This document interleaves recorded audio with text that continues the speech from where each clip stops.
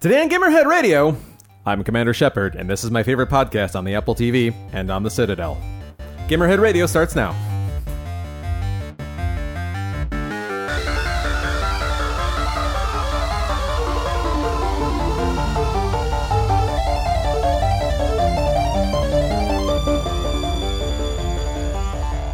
Welcome, ladies and gentlemen, to yet another episode of Gamerhead Radio. I am Charlie on Back Painkillers, Technotronicorn Worthley. Candy Mountain, Charlie. I am Jonathan, not taking anything currently except for water. Santiago, a.k.a. Fallon Flynn. Morbius for villains, come on! And I am Goat, way too high on allergy medicine.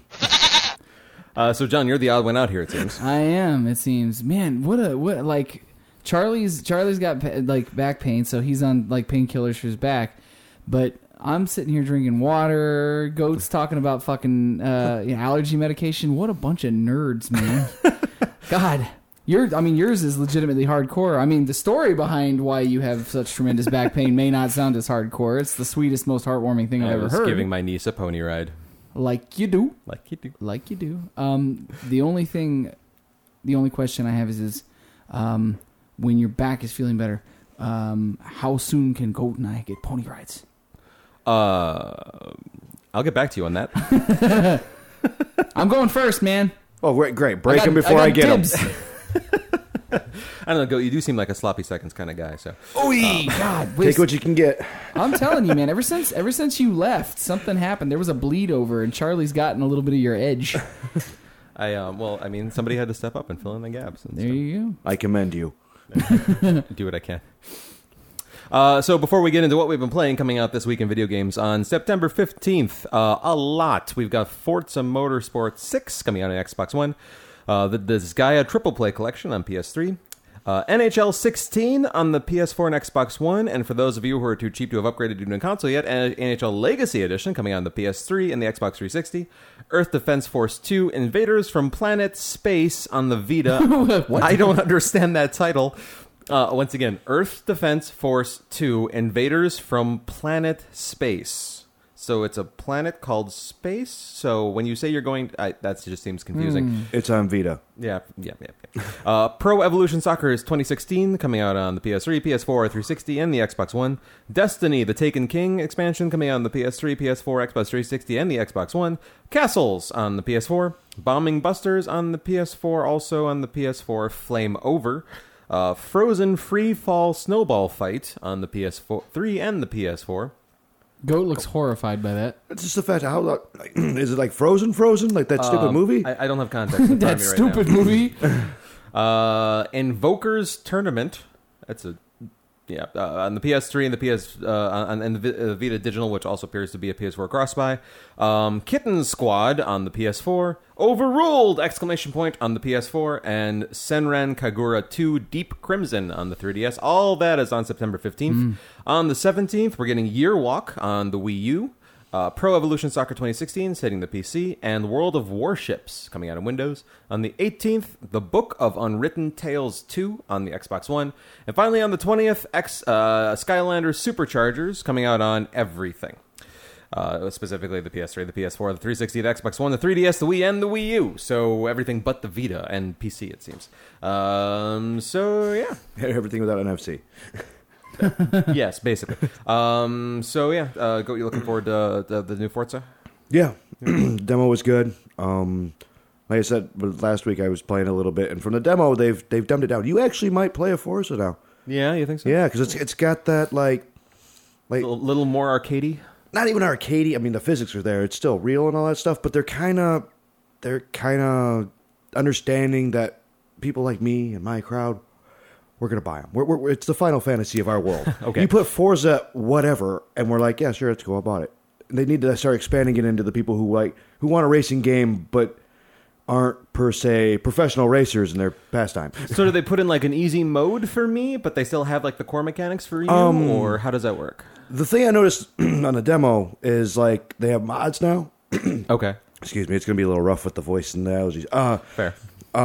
So like you have your normal Forza.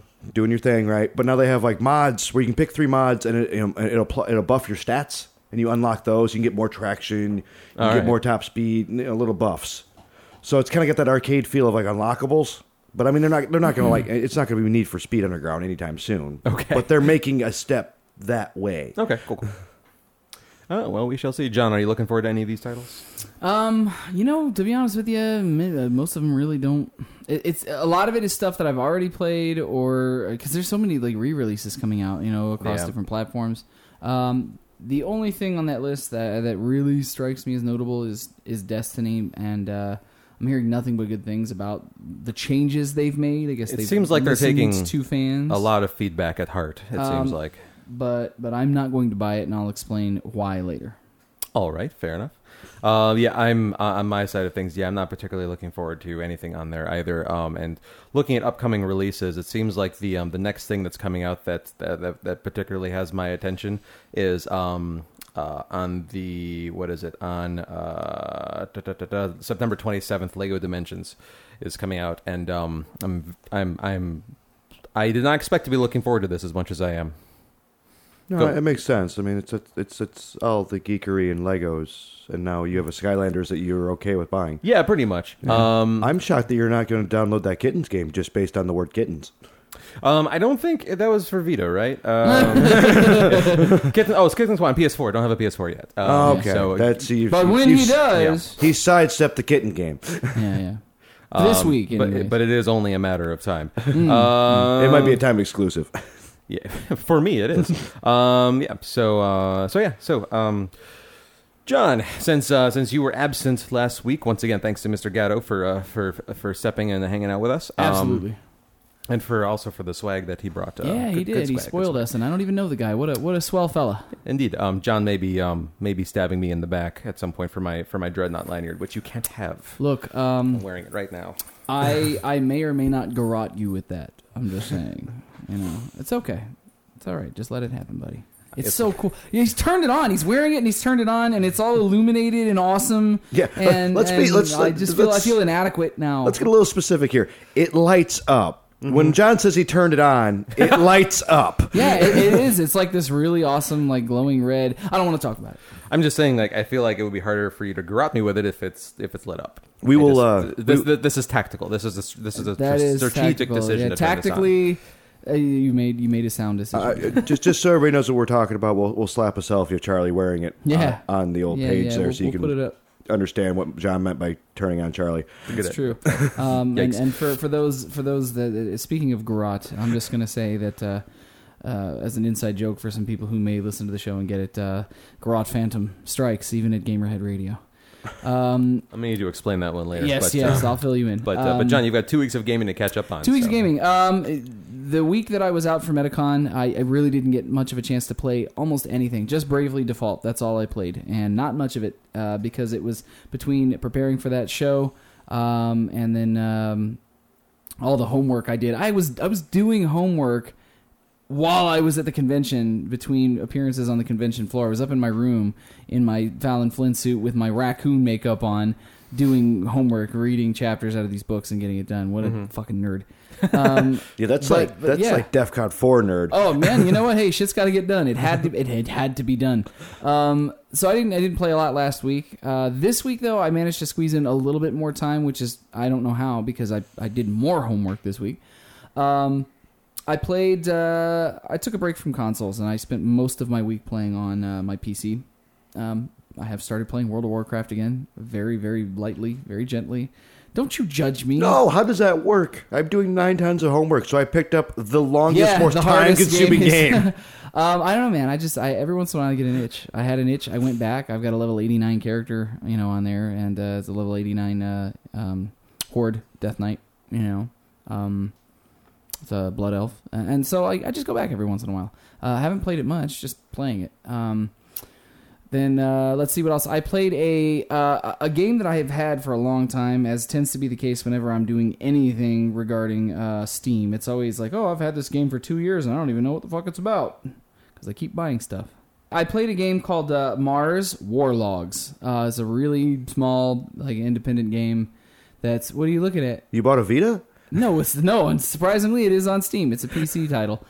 Small company. I think that I played this because I really want to play Mad Max, and I don't have it yet. And this is a like steampunky, like wastelandy, like Wasteland on Mars kind of game, and sort of takes some cues from like Mass Effect in terms of how conversations branch out, and it's got a kind of a third-person combat system. I'm only an hour into it. It's interesting for what it is. It's low budget. The voice acting is not great. But it's an interesting enough setting and engaging enough so far. I'll let you guys know how it is if I get through it later on. I installed and started playing Shadowrun Returns because I've had that for like a year and never played it. And that basically just plays like the XCOM games. It's very similar in style to the new XCOM games. And then I played, because I never played it back in the day, but again, I've had it for a million years here. I installed and played that Atari Ghostbusters game from a couple of years ago. Oh, where they got like the whole cast assembled and did that. I just started playing through that. That's random. I played that when it came out. What did you think of it? I'm only about 2 hours into it. I like it. It's entertaining. I mean, it's not aging that well visually. Like it looks a little wonky in spots. I remember it looking really good when it came out. But the part that counts the most is fun. Like using your proton pack to zap ghosts and trap them it feels like it should, and it looks like it should, and it sounds like it should, and that's the most important thing. The writing so far is kind of questionable, and the pretty much anything that comes out of Peter Venkman's mouth feels like this is what we think Peter Venkman would say, not what Peter Venkman would actually say. So it kind of feels kind of forced. Other than that, I'm enjoying it. It's fun. I finished with Ryan on. I finished the last portion of Halo 4's Spartan Ops, which it's taken us forever to get through. It's long. We finished it on Legendary. It was fucking hard. It was fun though. And that was it. I got through as much as I possibly could. This last week just to have some new stuff to try out and talk about, and that was as good as it got for me. All good stuff. I'm enjoying everything I'm playing. Just really laid back stuff this week. Nothing like terribly crazy. What about you, Goat? I went the Charlie route, and I kept staring at my console all week, and I was like, I need to play video games. I need to do this, and I was like, nah. So the only thing I really played relentlessly was Don't Starve Giant Edition, which it will consume your life anyways. I own that on Steam and have never played it. It's one of those games. It's awesome. Like, you build your own thing and you gotta survive and all that. But like, it's that game where like you're like, oh, I only made it to day 8. I can do better, and you start over and you just keep trying to better yourself, and then you realize that like 4 days have passed in real time, and you've done nothing but try to get past days and don't starve, and your cat's you neglecting starving. Your real life. Yeah. So, but that's about it. I just wasn't in the mood to game this week. I had the same problem this week with consoles. I kept turning on my Xbox and kept looking at it and going, hey, I don't really want to play like anything on my Xbox. But that Ghostbusters game, I need to go back and revisit that, because when I played it, it was on Wii. Yeah. And the waggle just no. That sounds like bad times, man. So I need to go back and revisit that 360. It's fun. Charlie, what did you please tell me you've done more than me? Barely. Played a couple more missions of the new Metal Gear Solid. I still have no idea what the hell's going on, but I'm still enjoying the hell out of it.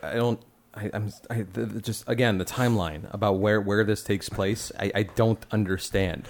Because it's like, well, I won't say much because I don't know I have no idea what's. I can tell you where it is on the timeline. Let me say this real quick. I have so little understanding of what's going on. I don't even know what isn't a spoiler. So, well, that's the thing is that okay, on the timeline. So you've got, Solid Snake, which is newer, Snake, and then you've got we call him Dave. My brother and I call him Dave Snake and Jack Snake. Okay. Because one's name is David, his actual name is David, and then the big boss Snake, his name is Jack. Okay. And so that's how my brother and I, whenever we're I was playing a game, Dave Snake, and which sounds fucking ridiculous when I say it out loud now. It sounds like a porn star. It does.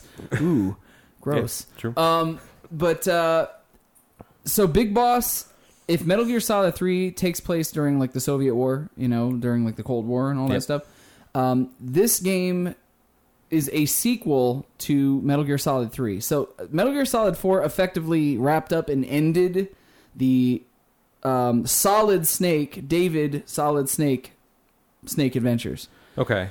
This is closing out the Big Boss, sort of how Big Boss became Big Boss. So this is in the past? This is in the past. This is not But now. the technology that's in this game is not in the past. So it has always been, though. If you look at Metal Gear Solid 3 with the Shagohod, which I still think is the dumbest name for anything ever, and I love saying it, the Shagohod. If you look at that, that's, for 1960s Cold War technology, hideously improbable, Yeah. So I mean, it's not I guess not too far outside of the realm of possibility in that. But you got to remember this: when the original Metal Gear on Nintendo happened, that game took place in the 80s. So we're not that far behind on the timeline, because if Metal Gear Solid 3 took place in I think it was the 60s, and then Metal Gear Solid Portable Ops and Peace Walker are kind of the middle games between Metal Gear Solid 3 and Metal Gear Solid 5, that further how Big Boss became Big Boss and assembled, everybody that became part of Outer Heaven and, the original Foxhound. Then those two games are further in terms of time, Okay. Metal Gear's in the 70s or 60s, Portable Ops and Peace Walker are in the 70s, and Metal Gear Solid 5, I believe, takes place in the 80s. Mid-80s, I believe it is. Okay. So if the technology seems more modern than Metal Gear Solid 3, it should. It's, 20 years ahead of time at that point. Okay. But it is definitely older than the current Metal Gear games. So I understand, but I'm still confused. Yes, yes, that, as it should be. When did Metal Gear and Zelda get the same kind of timeline? Oh, yeah, fuckery? it just doesn't fucking matter. I'm convinced that they just throw, blindfold Kojima just throws fucking darts at, the calendar, old calendars, and wherever it lands. This is where the game takes place. Let's do that. That's fair. So that is ish. For those of you that might have been able to follow, that's as close as I can possibly muster to explaining where it is on the timeline, having not played through the fifth one myself and only kind of getting that information from my brother and understanding where it's at. All right. So 5's before 4, but not a little bit after 3. Where they closed off Solid Snake, the story with Metal Gear Solid 4, they're closing off Big Boss's story with Metal Gear Solid 5 and bringing it full circle. So theoretically, this game should end where the original NES Metal Gear starts, I would imagine. I haven't finished it. Okay. Theoretically, for me. All right. So then aside from that, I remembered that I never finished the newest episode of Tales from the Borderlands, and so I went back and I finished that, and it ended a lot stronger than it started. I will say, I won't say much more than this for those who haven't played it yet, but the shootout at the end of Chapter 4 in Episode 4 of Tales from the Borderlands is about one of my favorite things in the series so far. Wow, that's awesome. That's all I'll say. But I gotta get caught up on that. I have 3 and 4 to get through. Because you said 3 was a little on the wimpy side. No, 4 started weak okay. for me is what it was. But then it picked back up quite a bit. So I really a lot of laugh out loud moments. Right on. So yeah, really back to full enjoyment on that series. Right on. Very good. But that's been it for me. And so now that you know what we've been doing in the last week in video gaming, let's see what the industry's been doing the last week in video gaming.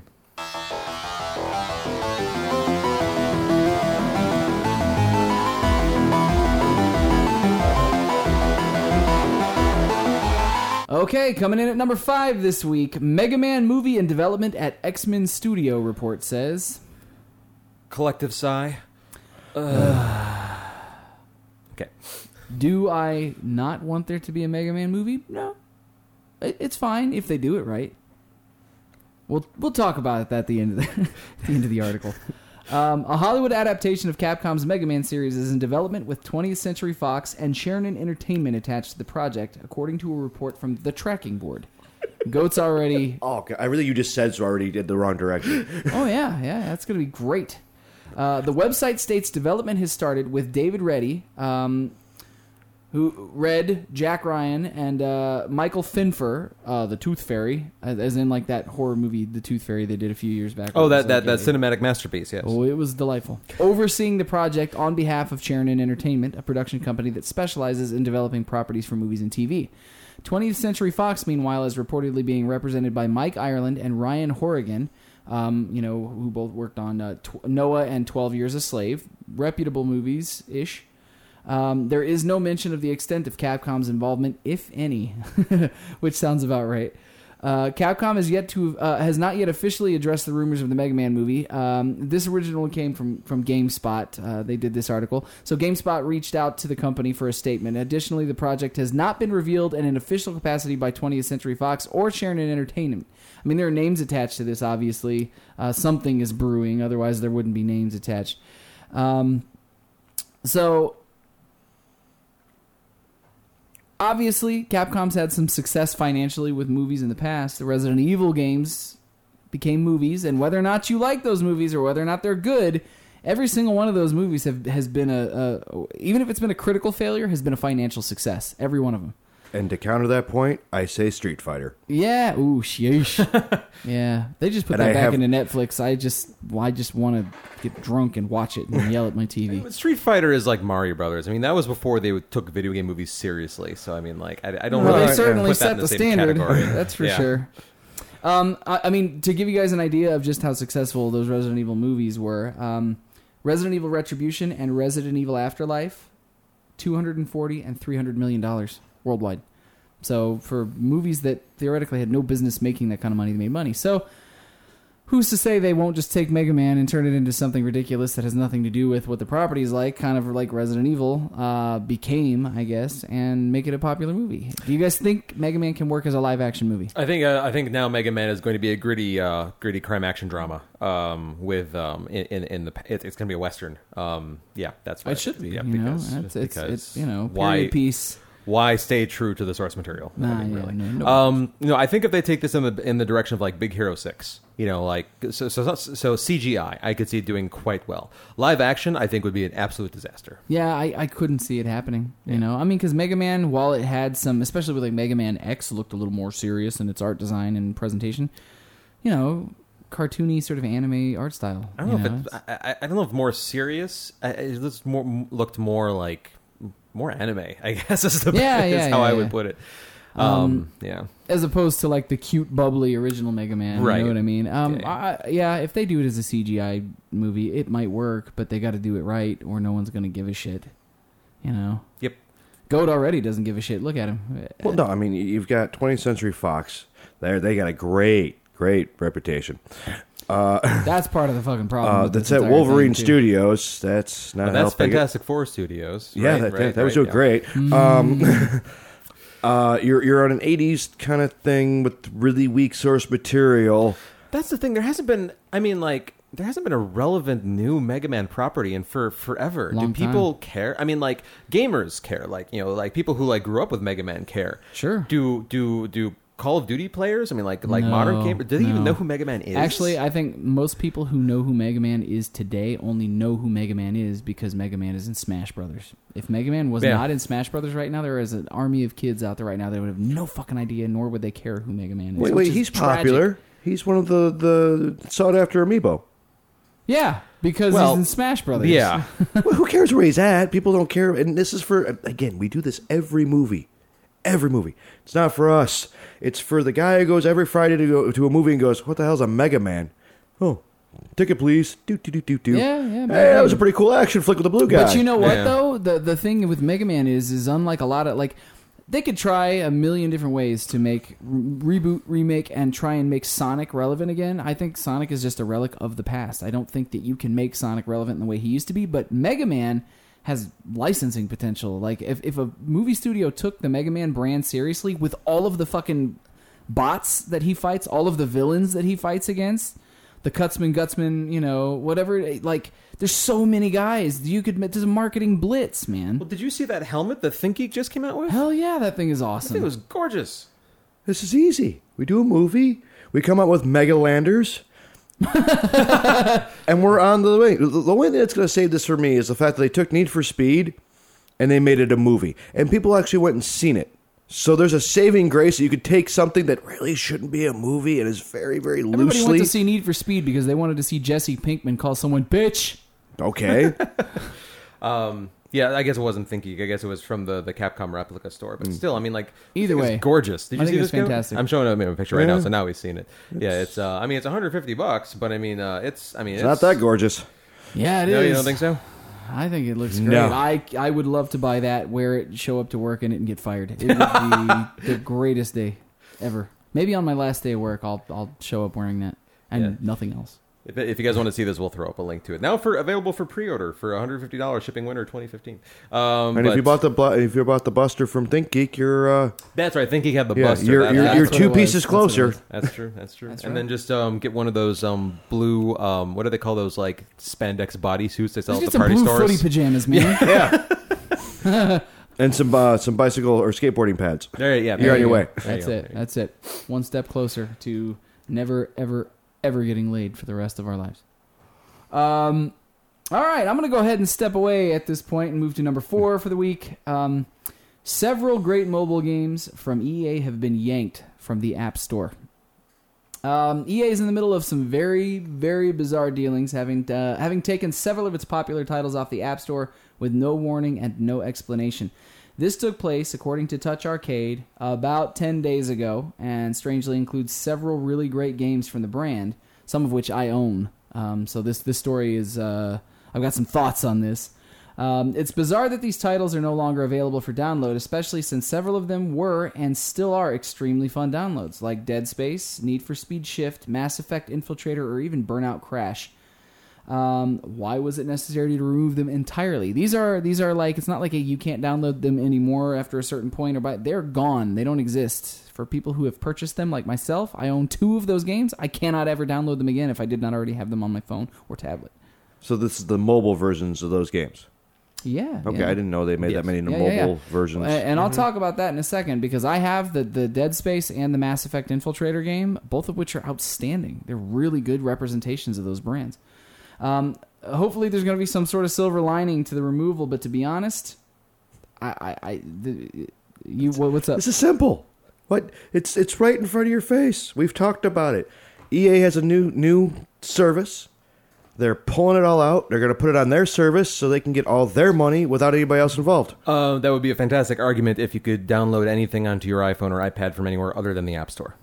Yeah, that's exactly it. But yeah. I mean, Really? these are Yes. not the first games or like paid games or paid apps to vanish into thin air. What if you It's have been Apple happening TV? for years. It's still the App Store. Yeah, Yeah, it's all tied it's to not like one it's not like shop. Android where you can get like there's like the Amazon App Store and there's like other app stores and you can basically you can It's sideload Apple. stuff. I understand it. It's Yeah. Apple or But even death. for me, operating on an Android phone, Mass Effect Infiltrator and Dead Space are gone. They're Well, gone. the difference is that you can still get them. Like Yeah, not sure. through official No, channels. I'm talking but about you can from still the get them. actual App Store. No, or I from understand. from the Play Store. I Yeah, understand, but they're I'm just saying you know if an Android owner really still wanted to find these out on the internet, they could still get them and download them and install them and play them. For iOS owners, they're just SOL. In the instance of Unless Mass you're Effect jailbroken, that's a different Infiltrator, story. I have Mass Effect Infiltrator was on Android, but I did have an iPod Touch, and Dead Space I did own on the App Store. That's where I had Dead Space, and these were, if I remember right, when I originally purchased them, maybe $6 or $7 games, $5.99, $6.99. So it's not a tremendous loss of money, but this is a primary example of why I will forever argue for physical media. I don't believe that any company should be able to take what I paid for away from me, because what's happening in gaming is when you buy a game digitally, you're not really buying them anymore. You're licensing them. Yep. You know, and that to me it's a waste of money. You're just pissing money down the drain. Essentially just because companies don't want to pay the cost on the creation and distribution of physical media and packaging, which is, I understand it saves them a lot of money, but if you're going to cut corners and not go that route, then let us keep our fucking games, man. This is the we've covered it before. This is the hiccup I have. If I'm dropping $60, I'm going to physically have that in my hand. I Yeah. do not want to put $60 in the wind for something like this to happen. Yeah, no. If it were an issue of like if these were full priced games that people bought at one point and then they're just gone from existence, PT style, I think people would be really mad about it. But the lines are going to get blurrier with that coming up anyways, because look at how many games, like with Games with Gold and PlayStation Network games that are free every month. And then the glut of titles that go on sale on those two systems every single month, and games on Steam being $5 and $6 a month for full-fledged titles, the value of games is not what they used to be on a consumer level. Well, and it's getting weird now because I went to go get the collector's edition pre-ordered for Forza 6. There's no physical version of that. You could only get the Ultimate Edition Digitally. Weird. Yeah. Strange. Yeah. I don't know, man.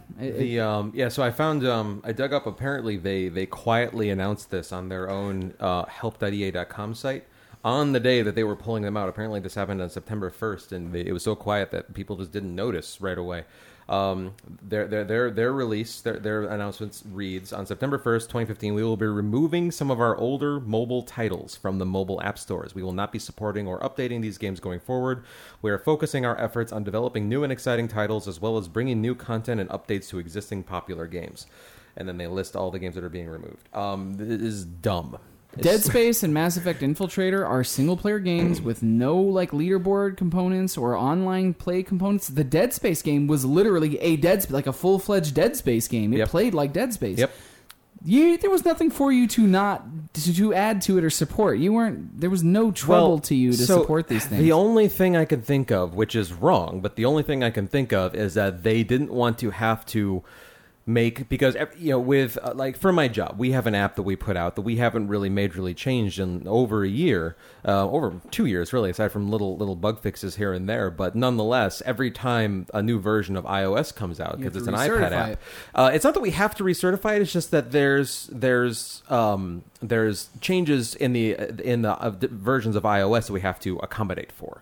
And so, but we could choose to just leave it on the App Store and not touch it, and basically set it to say, because when you have something sitting on the App Store, you can say these are the versions of iOS and these are the devices that this will be available for people to download on. So we could say, because iOS 9 is just about to come out, so this is in my head right now, and so we could say this is only available for people with iOS 8 and under. Yeah, I've experienced that myself with that iPod Touch. It's old now, and I've tried to download some newer things, and they're like, sorry, it just won't run on this. Yeah, and so that's the more common thing, is that they won't let you play it on older stuff. Which that's reasonable. Yeah, to but me. the EA could have easily just said this is only available for people running iOS 8 and under if they didn't want to update all these games for iOS 9, and just left it at that. It doesn't cost them, or it doesn't require any extra effort on their part to just let them sit on the App Store for people to download. Sure. They could just say, they could have put out a release and said, if you guys find problems with these games, we're not updating them anymore. They could just left them there, unless they feel like that would tarnish their reputation by if having... these were free-to-play games, I would say that's fine, no problem. But I paid money for these games because I paid for them under the understanding that I own them. Yep. Apparently that's not the case. That's ingenious, Charlie. What? You just put them up there and be like, these only work on these versions, right? Right. You wait 2 or 3 months, you get the buzz going that these are, you put a little release out that says, hey, these are going to work real well with your new phone, stuff like that. Wait 2-3 months and then have a big retro sale and just make a ton of money on them at half price. I mean, who knows with EA, but I mean they've gotten to be kind of sneaky about quietly doing things. Remember a couple of years ago, they were a bunch of older games that they just shut the servers down for online. Like, they didn't even kind of tell anybody they were doing it. And then after they shut them down, people were pissed. And they were like, these are the games that you can't play anymore that you paid for. They don't care. FIFA 16's around the corner. They'll make all their money for the year. They can do whatever the hell they want. Woo. Well, it's shitty, EA. Stop doing that, hey?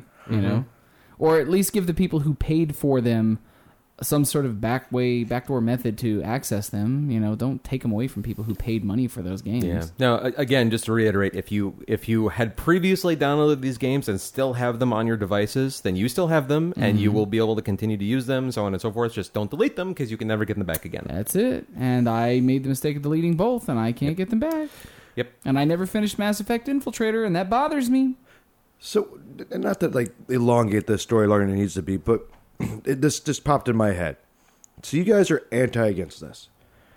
How do you guys feel about when Xbox Live does the exact same thing with older games? I feel the same. Okay. I feel the same way. Absolutely the same. Just stay there It's forever. It's just sitting on. I mean, it's how much space does it really take on Microsoft servers to continue to host these old games? I mean, if they take every Games with Gold game I've ever downloaded away from me, I would be perfectly okay with that, because I didn't pay anything for those. If I pay 1 red cent for a game on your store, it's mine. It is mine. I get it. It's mine, and if it's not, then be upfront with people and tell them you may lose this at some. Just tell people we're Netflixing you. This is going to be gone because it's licensed to you. Yeah. Be honest with me, and at least give me the option to determine whether or not I want to spend money on your license. But call it what it is. Don't paint a turd pink and tell me it's not a turd.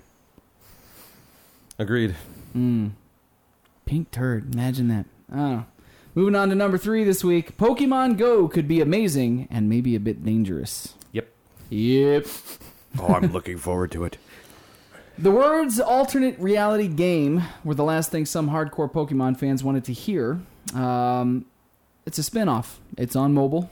You can't play from the comfort of your home, and yet Pokemon Go could be the shot in the arm that the monster collecting series needs. Does it need a shot in the arm? I don't think it fucking does. Yeah, I'm pretty sure every release that comes out on whatever Nintendo platforms is plenty good. The key lies with Niantic, the developers who are working on Pokemon Go. Normally, this sort of partnership might be cause for side eye. People find it easier to trust that Game Freak Nintendo or the Pokemon Company would mess up their own beloved franchise. But based on what Niantic has worked on before, things are looking pretty good. You know, we've talked about Niantic here in the past on the show. Ingress.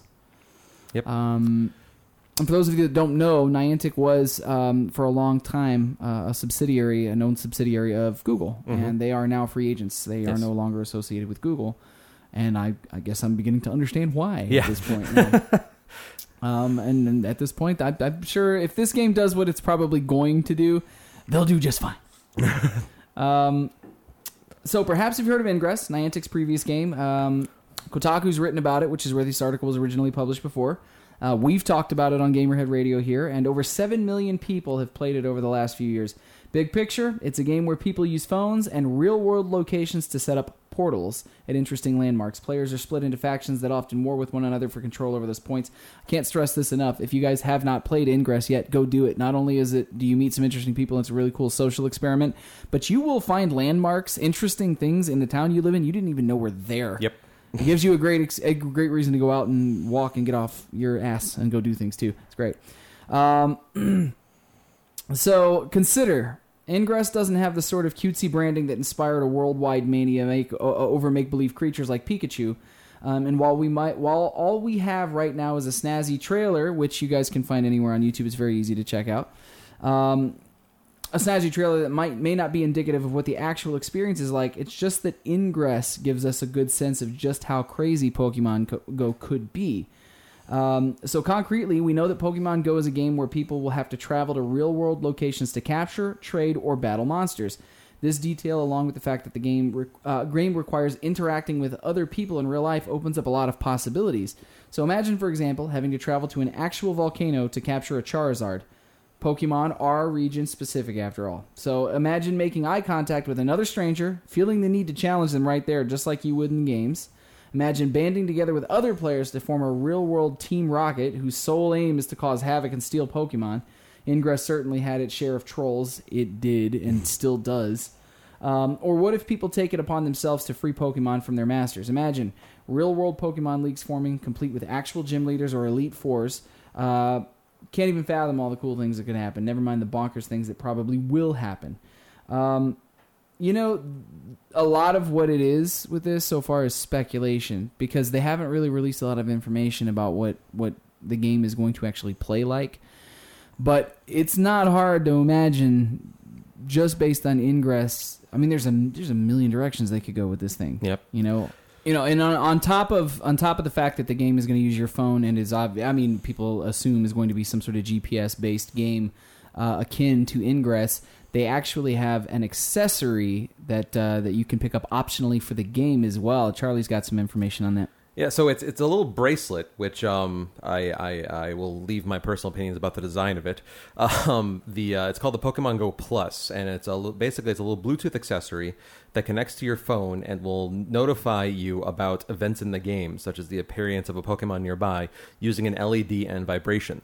So it's probably a way, because one of the things about Ingress is that most Ingress players will tell you that when you're playing Ingress, it absolutely decimates your battery, crushes it. Yeah, just because it's constantly doing GPS and just it's pretty much using every sensor on the phone consistently. So I know people that keep up to 3 full battery packs charged at all times just to play Ingress. It's disturbing. Yeah, so this is a good way so that you can get notifications and information about the game without having to have your phone on and be staring at the screen all the time.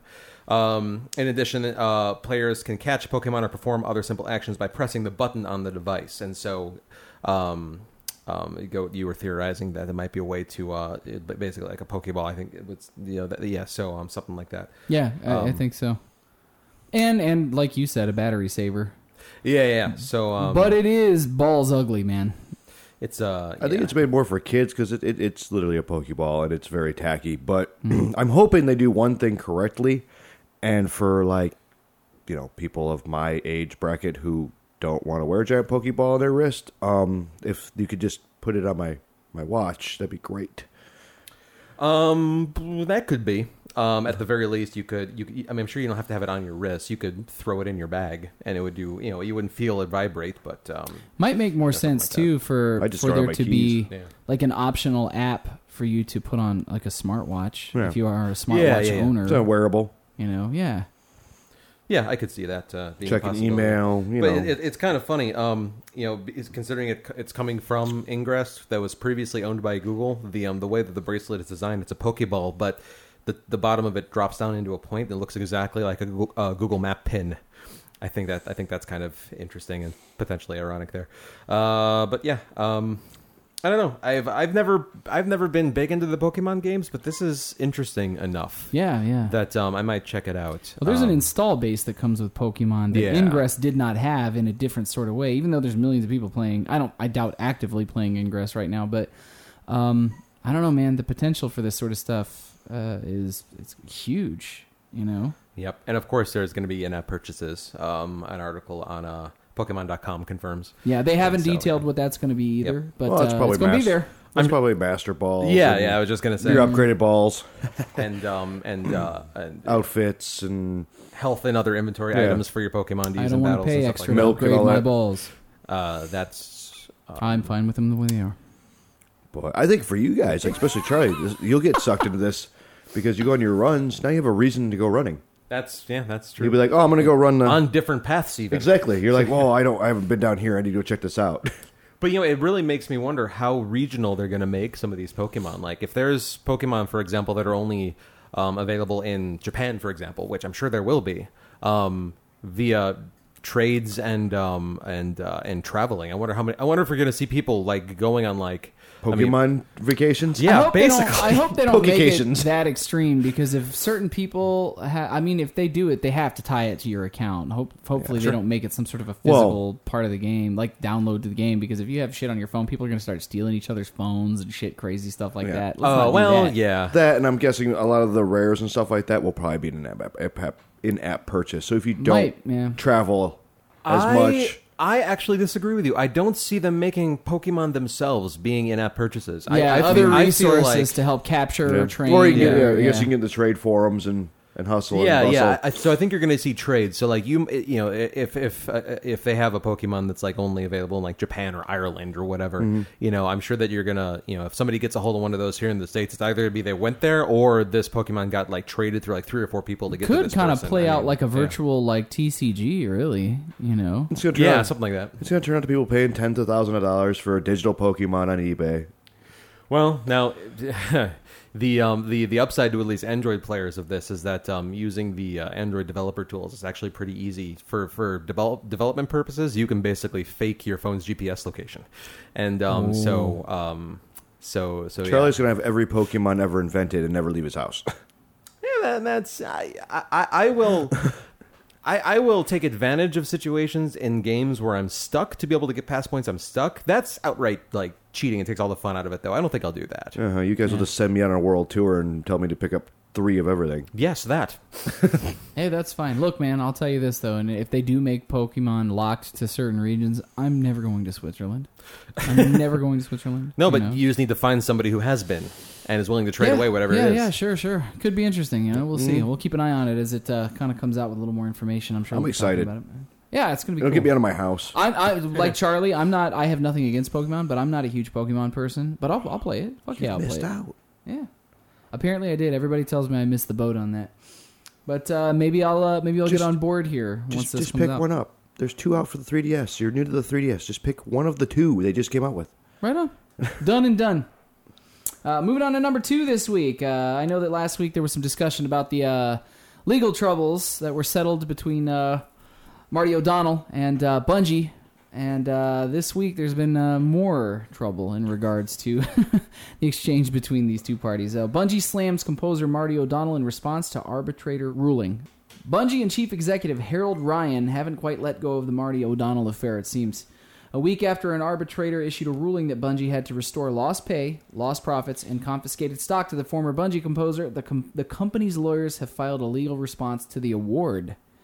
After an 18-month legal fight, O'Donnell won an award from arbitrator Sharon Armstrong on September 3rd. She ruled that when Bungie fired the creator of the music for Halo and Destiny in the spring of 2014, it violated his contract.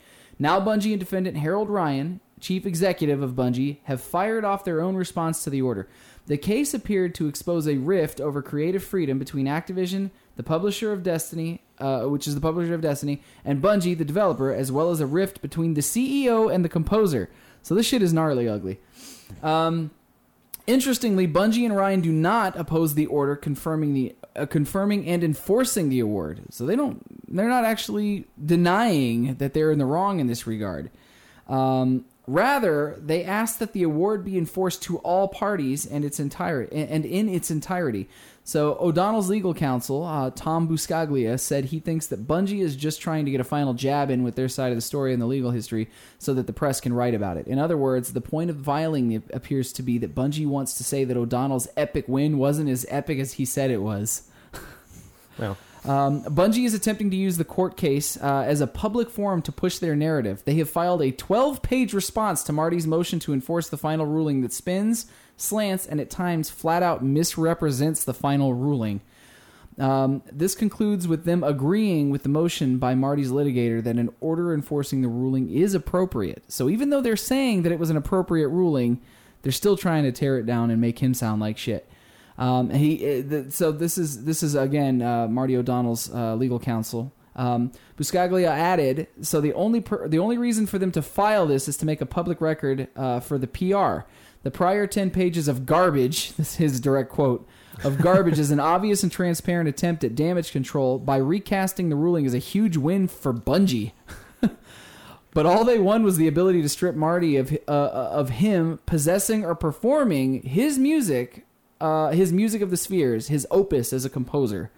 So really they're implying that they hit him where it hurts the most because what he considers to be his finest arrangement and his finest piece of music as a composer, they took the ability for him to do anything with that away from him. He can't perform it. He can't... Nothing, man.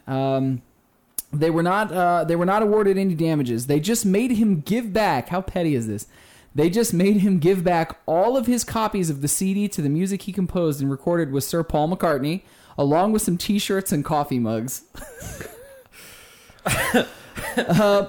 Buscaglia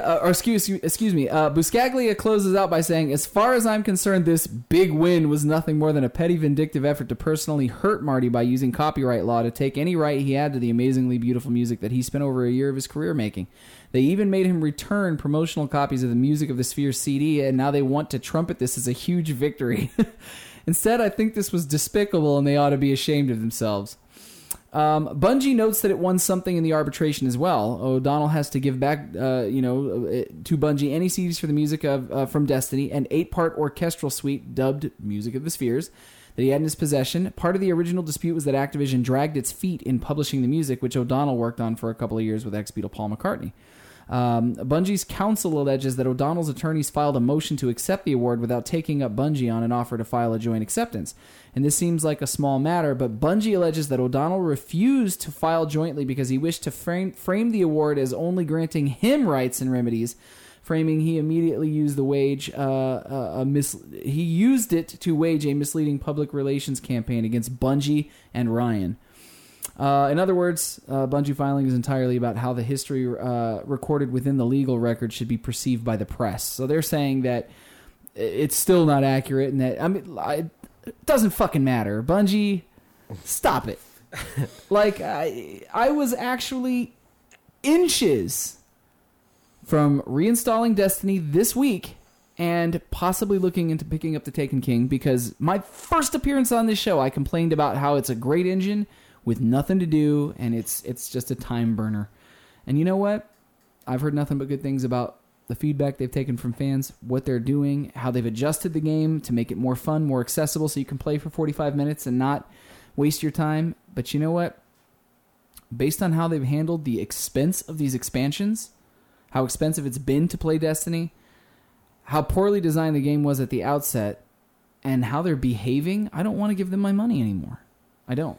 And even though I kind of want to try out the new Destiny stuff, I'm not going to. They lost my money with this shitty behavior. Yeah, the only positive thing I can say for them, really, out of this entire situation is, this is by far the absolute best example of PR spin I have ever seen in my entire life. Like this is them taking a situation and doing their absolute best to make it look as good for them as possible. And for people who have been paying attention to the situation like us, we know that it's complete and total spin. Yeah, but, massively. I mean, like, yeah, look, having been a party to and worked on things that made it into games for like sound and audio with my brother, there are always two sides to every story. And maybe it was not a friendly or polite thing, but I like to think that since 2001 or before, when Marty O'Donnell was composing music for Halo all the way up through and ending with Destiny, that they managed to keep a fairly amiable relationship for a very long time. And you know what? You can say whatever you want about Halo, whether you like it or hate it. The music in those games, very, very big part of that game's being. If you were to take the music out of it, it would change the early Halo games a lot. You know, so the guy deserves the credit he gets. And honestly, one of the good things about Destiny was some of the music was good. There wasn't a lot of it, but it was really well done. I don't know, man. Regardless of whose fault it was, this is some childish shit.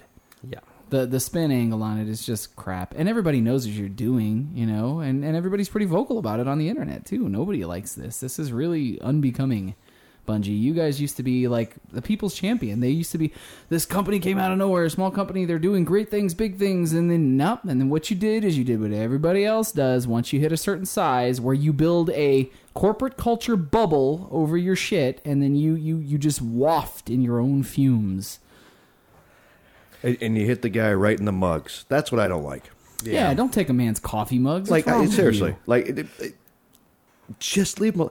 It's useless shit. Why do you need those coffee mugs back? You don't. It's petty. Just let it go. You know what it is? I don't know why this just popped into my head, but yeah, when was the last time you guys watched Goonies? Fairly recently. Why? You know that scene when fucking Chunk is sitting there eating the ice cream, and then the Fratellis like walk up and take the fucking ice cream cup out of his hand, and he's still got the spoon, and he goes to stick the spoon in his mouth, and they yank the spoon out of his mouth? That's what they did. I am not telling you to do the truffle shuffle, Marty O'Donnell, but I am telling you to do the truffle shuffle. Please do it. Stop being ridiculous, man. It's shitty. Agreed. Take it off the playground. Yeah. Stop picking on the guy. Yeah. Moving on to number 1 this week. Ubisoft is developing a theme park with Assassin's Creed and Rabbids attractions. Woo, maybe. Woo-ish, Yeah. maybe. If any of us ever gets to fucking go, because it's not going to be in the States. That's true. Ubisoft is leveraging its gaming brands to build what it's describing as a, quote, next-generation theme park in Malaysia. Of course, because of course. But why? Oh, I'm certain it's because the risk of investment is probably nothing there. Well, they bought 400 acres for about $6. That's that, and I'm sure a company, you know, countries and states and cities and stuff will pay people to bring attraction to their country to generate revenue for their state, you know, or whatever it is they have in Malaysia. I don't know. According to the publisher, the theme park will use the company's, quote, rich portfolio of world-renowned... I'm sorry. Like, every time I see the fucking words in quotations, rich portfolio, I picture a fucking anus in an Oxford cloth suit going, rich portfolio. You sound like an asshole. Of world-renowned brands and expertise. And what was it I just said a few minutes ago about building a bubble of corporate culture around your own shit and just pretending like you're the fucking greatest thing in the world? It's getting ridiculous. Of world-renowned brands and expertise in designing high-interactive gaming experiences to revolutionize the theme park experience. I'm pretty sure that whatever it is they do stands no chance of revolutionizing next to the Star Wars theme park that's coming. The project is being spearheaded by Ubisoft Motion Pictures, which I did not know was technically a thing, and RSG, which is co-owner and co-developer of Movie Animation Park Studios. Quote was put out as saying, "Together we are creating a place where every guest is a player, every ride is a playground, every visit is a game," said Jean de Riviere, Senior Vice President of Ubisoft Motion Pictures. In RSG, we've found a partner with a successful track record in working with international brands, a shared ambition to design the family destination of the future, and a wealth of expertise in theme park development. The theme park will be located in Kuala Lumpur, Malaysia, and span 10,000 square meters. It is said that the park will feature innovative rides, attractions, and shows inspired by properties such as Assassin's Creed, Just Dance, and Rabbids. The tentative opening date will land in 2020, Ubisoft said. God damn. RSG is committed to redefining family fun, and video games have taken an increasingly central role in entertainment for all ages, said Ram-El Ramli, the company's chairman. Partnering with Ubisoft means we'll work with their creative teams to develop first of what we believe will be a revolutionary new theme park experience. But we're confident that this partnership agreement highly benefits both parties and consolidates our presence in the global market, entertainment market. Ubisoft's motion pictures division is also currently developing 4 feature films based on its property. Most notable among them is the Assassin's Creed film, which officially entered production in February 2015.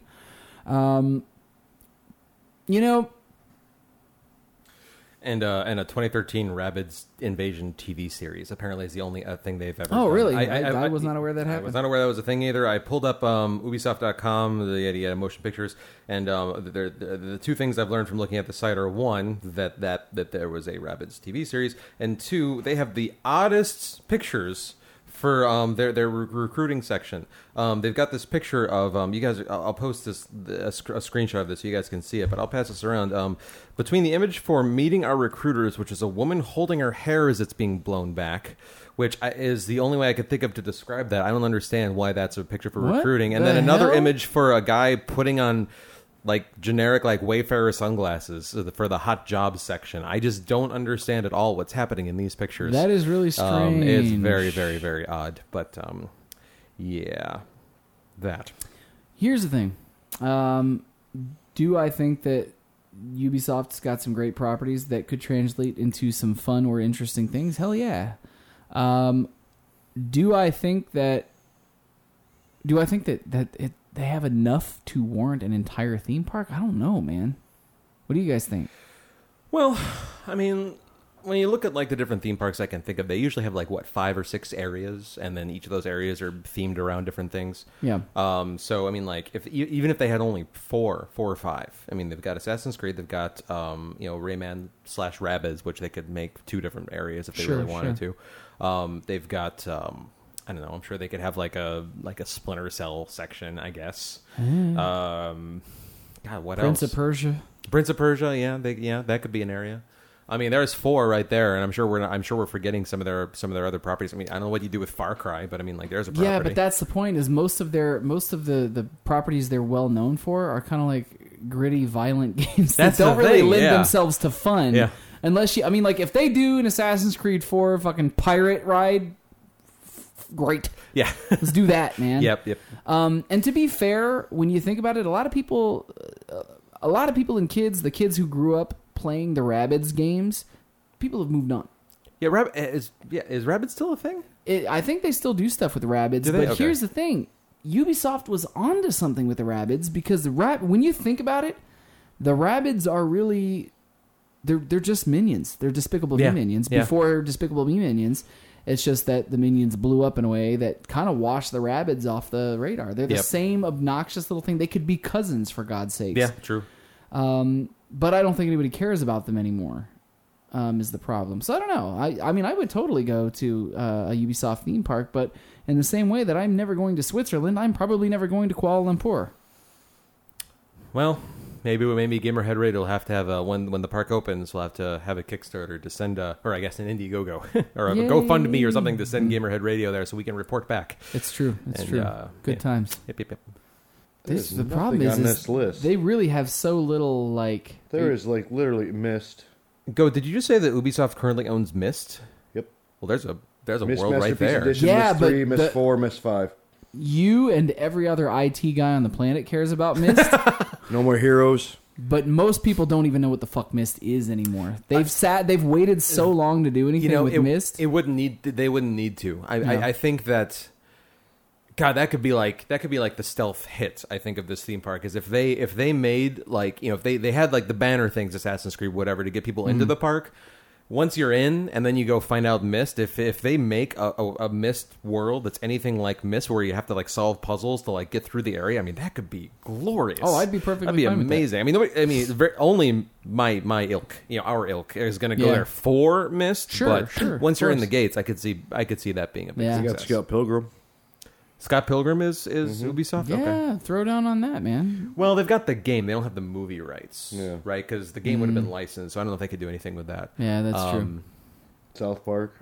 Again licensed. But man, a Stick of Truth area would it would would be certainly be amazing. interesting. It would not be a theme park area. No, that would not work. Not a for whole kids. area. No. Well, Malaysia, they'd probably be fine. Yeah, they got Yeah. Tom Clancy.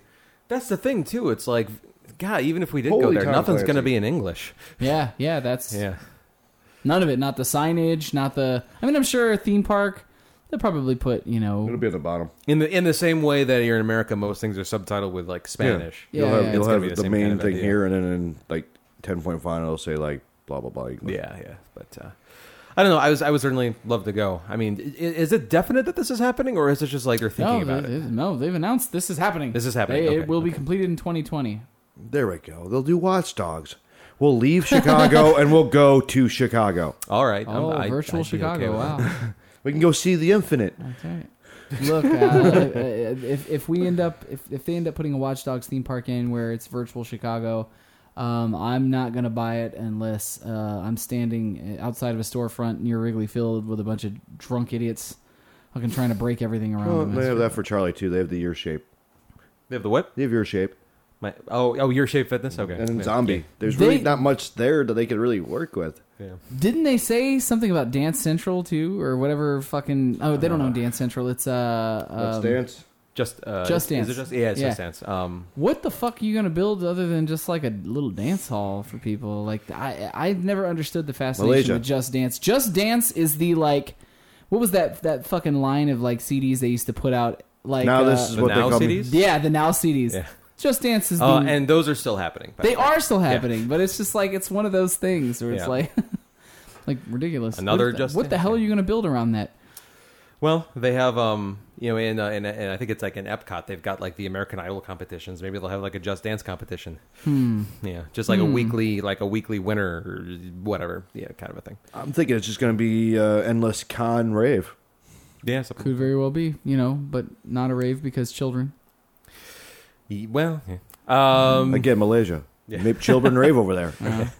Those are we've got we asked you guys for your opinions on what you guys are going to think in the Ubisoft theme park. But before we get to that in the mailbag later, Apple had quite the announcement this last week, so we're going to kind of break that down for you guys and talk about what we think is going to happen as a result of the new Apple TV coming up next.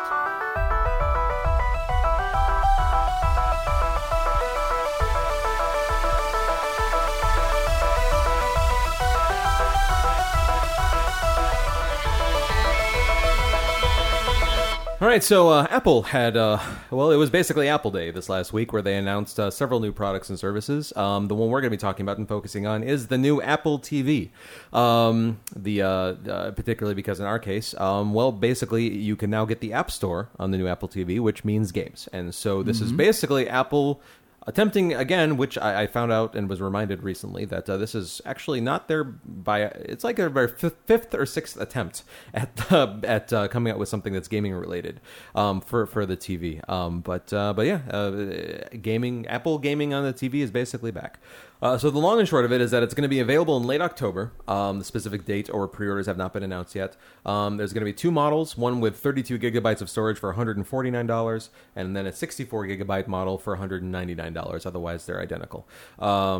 Basically, the unit itself is is a little bit bigger, a little bit taller than the existing Apple TV. If you have any idea what that looks like, basically, I want to say it's probably about maybe 5 or 6 inches square, and then about an inch and a half, 2 inches tall.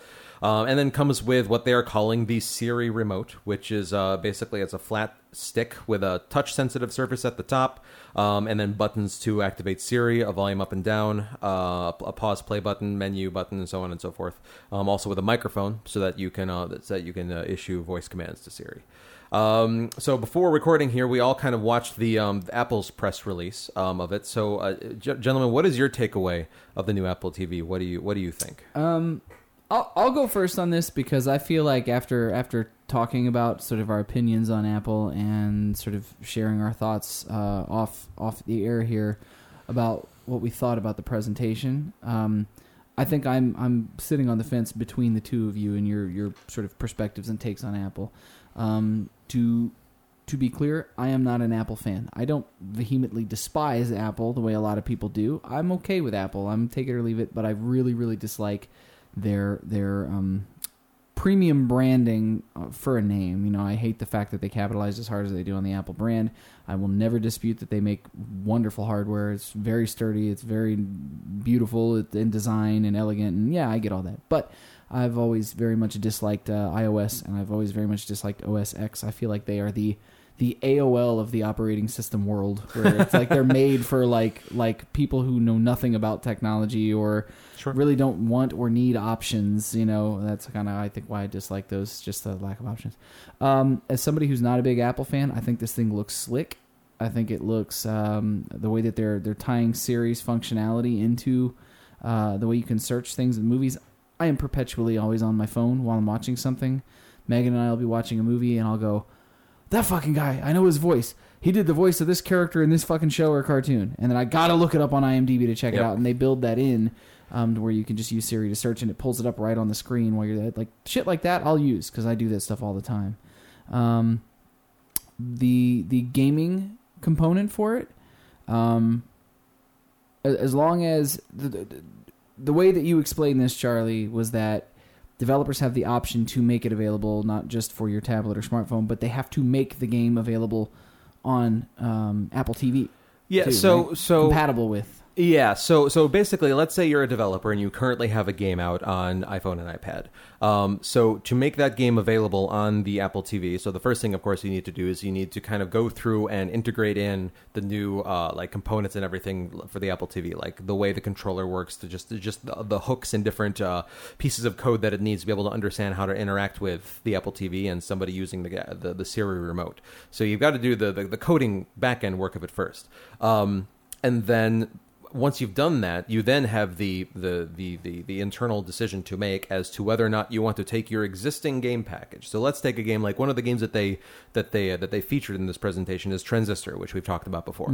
So the makers of Transistor, what they could do is they could say, okay, we're going to take this game and we're going to put it out. You know, we're going to keep the existing package is kind of the word that they use, and the existing package that works on iPhone and iPad is going to be one thing, and that's going to be $5. I'm pulling a number out of my ass. And then they could say, and then we're going to make the Apple TV version available as a second separate package for $8, just for whatever reason, for reasons. Sure. And so they could do that, or they could say the existing $5 package, and so this would also apply to people who have already bought it. They could just integrate that functionality into the existing package, and then if you've already bought it previously on your iPhone or your iPad, you could then sit down to your Apple TV, sign in with your App Store account, and download the game that you've already paid for. In the specific example that I'm using with Transistor, I believe they've done the latter. I believe that they have made it part of the same package, so you're not going to have to rebuy it. Is my takeaway from the demo, but I may or may not be right on that. But the other reason that they mentioned Transistor is because you also basically have functionality that the developers can put in where you can basically be playing on a mobile device and you can stop and then you can go back to your Apple TV, and using their iCloud game-saving syncing service, you can then pick up right from where you left off on your TV from where you left off on your mobile device, which I think is a really cool feature. Yeah. So it's up to the developers which path that they want to take there. I for financial reasons, I understand, having to pay your developers and whatnot. I understand why some people would want to make it so that the Apple TV is package is a separate product that you have to rebuy or whatever. I hope most don't do that, but everybody's situation is different as far as that kind of thing goes. Oh, go ahead. I was just gonna ask Go because he hasn't said anything yet. I was gonna ask what his takeaway was from the presentation. I'm on the far right or left of this. I hate everything Apple stands for. I hate their people. I hate everything about them. Okay. They are the reason like seniors have iPhones and 7-year-olds have iPhones. Like, if you don't know technology, you're an Apple person because you're an idiot and you don't need technology, but the world thinks you do. So Apple's like, here, take it. Yeah. I mean, to be fair, there are people in the world who just don't need all the extra shit. I need to jump in here real quick. The opinions of Goat are his own and not of they're all mine. not of Gamerhead Radio as a whole. Sure. Charlie uses an iPad and it's okay, and he's not an idiot, but it just like their whole thing. I don't like it. Like, and we talked about it off air. Like, I don't need a TV. Like the whole thing of like, and you open this door. Don't give me that look. No. I gave Goat full permission to not edit or censor himself on this particular topic. I'm just making sure everybody knows that these are his opinions. Yeah, Ed Sir Goats was on Twitter. Bring it on. I don't care. But my thing is like with the whole like, oh, you could play it on your mobile device and you go and play on your TV. Or you could just continue playing it on your mobile device. See, but the one argument that I will make against that, as somebody who's not a big Apple person, is this. While some games are designed, you can tell are designed to be played on a smaller screen and don't really need a larger screen, where gaming is concerned, almost everything that I play on my phone, I have no problem playing it on a smaller screen. But it does not mean that if I don't have the option to play something I already paid for and own, if I have the option to play it on a bigger screen, if it's a compelling enough game, a good enough game, I will play it on a larger screen. A lot of things I play on my phone, I would never fucking play at home because I have game consoles and my PC and all these other things and my 3DS to play would easily pick those before playing. But if a game is compelling enough, I will play it on an Apple TV. And I mean, like, if your argument with them is that they make dumb, like literally dumbed down software, for dumbed down people, you seem to feel. My argument is that they make dumbed down stuff and charge a massive premium for it. That's part of the thing with this so far. The price point is actually pretty sweet. Oh, I'll give them the price point. The price point it's spot on. Yeah. If that's my big beef with them is they're disgusting. I mean, like it's always going to be up to the individual to choose their allegiance. It's not even about allegiance, because I understand somebody like my mother doesn't need all of the bells and whistles of an Android phone. No. She had an iPhone. We gave her she switched to an Android phone and she fucking hated it. It was too much. It was overwhelming for her. She is not a technology person. My mom still thinks that if you go to YouTube, you're going to get a virus. Swear to God. Like the first time she's got a fairly new laptop and I went to show her something on YouTube. Don't go to YouTube. The fucking thing. I'm like, you know nothing. You know nothing. Let me do this and just shut your fucking And mouth. I think that's where my hatred stems from, though. I'm not their audience by any stretch of the fucking imagination. None of the three people in this room are their core audience. Core audience. I am a technology fan. I use everything. I have an Android phone, an iPad for my tablet. I have Smart car, smart house. Well, yes, all of that. But I mean, like, I smart use dogs on order. That's may or may not be true. I use both, PC and Mac computers. I mean, like, I'm a fan of technology. I use everything. And it's also your career choice. You have to have to be adversed in all of it because you have to fix all of it. Right, that. I don't have to. But John, my dad is similar to what you're talking about with your mom. It's like my dad used to have an Android phone. Now, given in Android's defense, this is back, Android around Android 4.0, they really figured things out and made some changes that made themselves like really just, they got rid of a lot of the weird irks and quirks and things like that. I had an HTC Hero, which was the first Google phone. Yep. So I remember like how ugly things used to be. Yeah. At the start. So back in like the Android 2 and Android, Android 2 days, they were still finding their footing. And my dad had an Android phone back then, and he was having to ask me questions about it all the time. But now he has an iPhone 6, and he had an iPhone 4, and then we upgraded him and he got the 6, and he's just in love with the thing. Yeah, because it is. My dad is not a technology person. I mean, like, he's not dumb by any stretch of the means. He was a pharmacist. I mean, like, he's an intelligent man. Sure. But when it comes to technology, it's not his. He didn't grow up with it. It's not his forte and things like that. And so the simplicity of the way that Apple approaches things, he appreciates. But you got to remember too, with Apple, a lot of what people pay for with their products, you get people on two sides of the fence. One side is the design of it. Some people are in love with the design. Some people are in love with the simplicity. Mm-hmm. But really, what I think the reason that Apple is as popular as it is because people buy things and they expect things to work for the money that they pay. And that's one thing I don't think anybody can argue with Apple is that shit does exactly what it's supposed to pretty much at all times on Apple devices. So I understand that for somebody like my mom or your dad, Right. who not only do they not have the want to bury their head in all of the bells and whistles of expansive options, they don't have the fucking time to think or worry about it. My mom doesn't like it, that'll put her off of a product, you know, if it doesn't work like it's supposed to or it doesn't do it. So like I understand that they're designing that for the every person who doesn't give a shit about all the Right. extras that people like you, Charlie, or like that we like to a different degree. Yep. Well, and I applaud Apple for that, miles. Yeah. And just the thing that I don't like this is amazing. This is the first thing I've seen by Apple that I will say I might actually buy because it's reasonably priced. Yeah. Their business model is amazing. They give you everything, and that's another thing. Is like once you go Apple, you're Apple. If you want, like, I don't know how you do it, Charlie. Like, it's a very known thing that once you The go Apple white, lock-in. you stay white. Because Charlie, But he's also ahead of the curve, and he's probably lying to his Apple and lying to everything else. It's like, yeah, you're an Apple product. Don't worry about it. but Charlie represents a different demographic. Wait, he's in the top tier. That is, he's not interested in the brand per se so Right. much as you are the practical functionality of what it can do to expand your options Right. Yep. across the board, across all technologies, which I like to sit on that side of the fence. My problem with Apple products is usually price point. I don't think it's reasonable. This is fucking reasonable, Yeah. and I'll buy it. I mean, the only thing, as far as, since we're talking about this for the purpose of gaming, the only thing I could foresee, because I did have an iPhone or an iPod Touch. I still have it. So I have used my Apple ID to buy all kinds of things on the App Store, games and everything.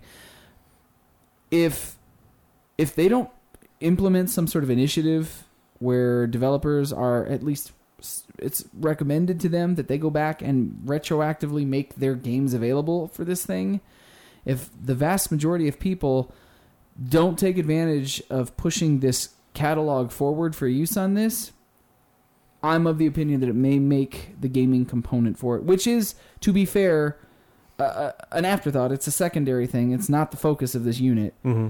It may render it kind of inert in a way. Because if they're saying, all right, well, we're going to start from the time that this thing hits shelves and we're going to go forward, only a select number of developers decide to make their games compatible with this going forward, and then everything else that comes out, maybe it's the standard where you have to make it compatible for everything. That's different, but that's going to require a little bit of time to build momentum. It would just be so fucking smart for Apple to say, you guys, at least to some degree, have to go back and retroactively, because then you've got this massive catalog at the ready for people who've already paid for stuff. And you know, I'm looking forward to some of those fantastic EA games making it to the Apple TV. Because to be honest, Some of those those- games would actually have played I fucking know. well on this thing, man. Yeah, that But- seems like weird timing to me. But Yeah. that's not like the Apple way. Like, I think, from what I see, this is a great idea. I like it. It's like Roku. It's like everything we've seen, like the Fire, the Roku, all these little, what do they call them? Desktop boxes? Yeah, TV Set-top boxes. boxes or something? Yeah. sure. Which nobody puts anything on top of their TVs because they're so damn thin now. But anyways, it's all these little, like, plug and play boxes. It wrapped into one, and Apple's doing it right like they normally do, and they waited for everybody to like throw their lines in the pond, and they seen what worked and what didn't and what brought stuff in, and then he just kind of compiled that data and was like, Apple TV. The gaming side of it could go well, and if it does go well, be prepared for Apple Games to come out, or Apple Game, because they will set you up with yet another box specifically for games, because that's what they do. Oh, I'm sure it's Could be. a testing the waters Yeah. kind of component too, but I'm not opposed to doing it. There needs to be enough support behind it to justify turning it into some sort of mobile gaming television platform. Right, and again, one of the comments I made too off the air, which I think, John, you agreed with, is that this is not a gaming console. Gaming is part of the sell here, not the whole sell. Well, by it's any Apple means. TV. It's right on the. Exactly, Yeah. exactly. So They call it Apple TV for a reason. Apple's yeah. really good about their naming. and Yeah. But the one purposes. thing that I kind of observed in the video that we talked about off the air too, though, is that I'm a little worried that maybe the gaming component for this is going to end up doing what a lot of the streaming television boxes that had gaming attached to them as an afterthought. Amazon's TV service and Google's Google TV.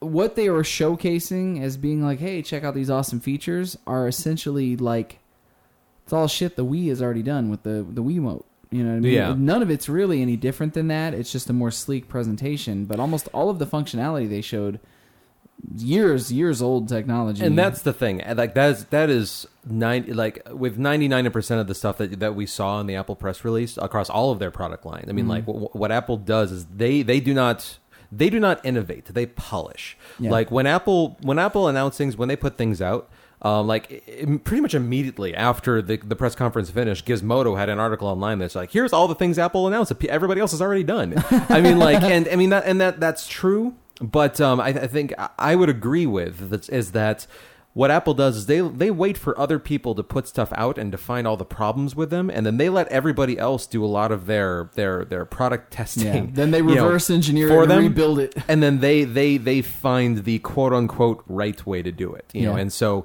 it's there were a lot of problems with the Wii when it originally came out, like especially their original controller. Like it did not have the sensitivity that people were expecting, which is why then they had to come out with the Wii Plus controllers and those little add-on packs and things like that. And so and a completely different controller after you get the pack, and exactly. And so they let people do the initial like legwork. Yeah. They let them be first at bat so that they can find out. They let them run the obstacle course first. You spend your fail money first. But when they put things out, just the whole like it works like it's supposed to work thing, and just the polish to it, I think is a result of that. And it makes sense. Like they're and I like the idea. Like, and I hate to say that I like the idea of Apple, but they're right. They data mine and all that stuff, but they're taking a great thing that just blew the doors off video gaming and made a really lot of money in the Wii, and they're stuffing it into something that did absolute shit in the Ouya. And they're putting it together with their brand name on it. Yeah, basically. So you're going to meet in the middle, and it says Apple, so it's got to be good. Yeah, we call it the Apple Wii Ouya. Wii Ouya. Yeah, ooh, yikes. I think I understand why that name was not chosen for this particular product. And going along with the announcement that there were a couple games that they focused on. One of them was a new product from Harmonix. They mentioned that EA, Activision, whoever owns Rock Band, I'm sorry, Guitar Hero now. The new Guitar Hero Live is going to be available in some fashion. But then Harmonix also got to come out and they got to talk about their new rhythm game called Beat Sports, which is basically it's exactly like something you would have seen on the Wii. It's total nunchuck waggling style gameplay, like playing sports games to a rhythm. The name says it all. It's Wii Sports. Done by Harmonix. Yeah, that's it. That's all it was. That's true. And some snappy music, same shit. Yeah, which is fine though. It's good for the kids, and we all played that kind of crap. Yep. Like, it's just cannon fodder for your casual gaming, which is good. Kind of proof though that years after the original Wii, had its moment, we're a handful of years past that point now. 3-4 years past that point, and what it shows me though is that portion of the technology really hasn't gotten much farther. Like on a design level, people looking at it and going, it's about as far as we're going to get with this concept. Yep. A couple other interesting tidbits about the Apple TV. First of all, it's interesting that they are limiting. Now, this is not the case on the current App Store, to my knowledge. No, in fact, I'm almost certain that this is not the case. Is that Apple TV apps, the core app itself that you download off the App Store, the size of the app is going to be limited to 200 megabytes.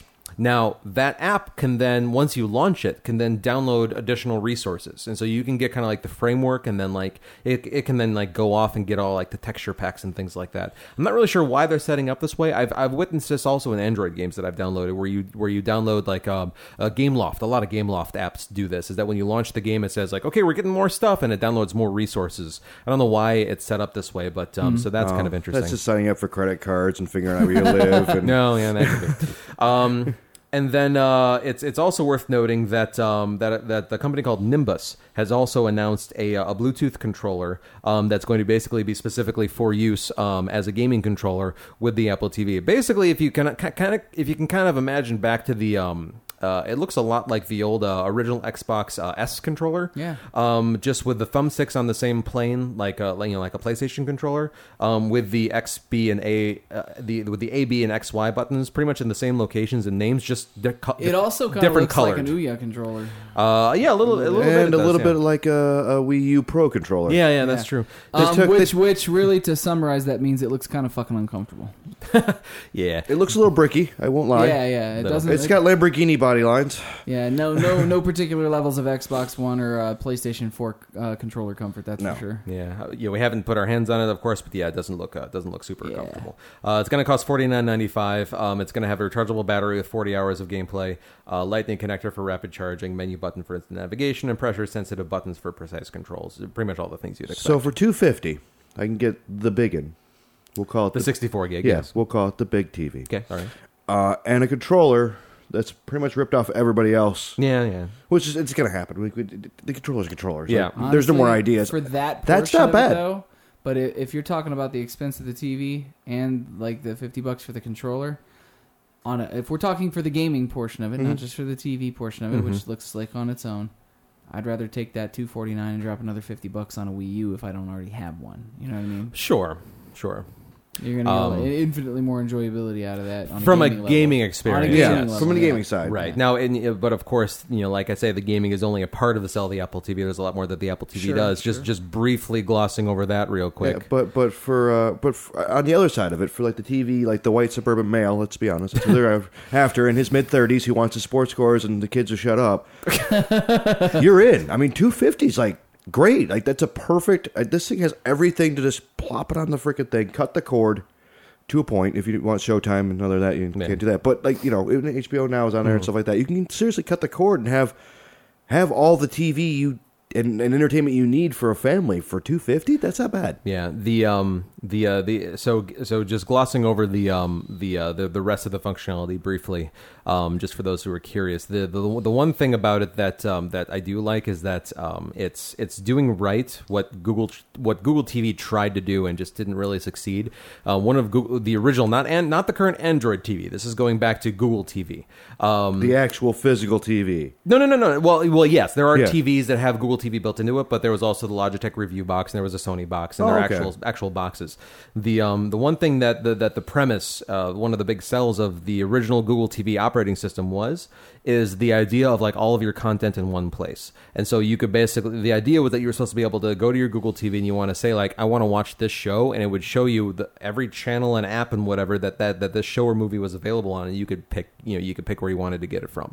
One of the fears about Apple TV before the announcement is that, well, what if it only works with iTunes content? I mean, that is not a desirable outcome here. But they Not appear- a far-fetched one either.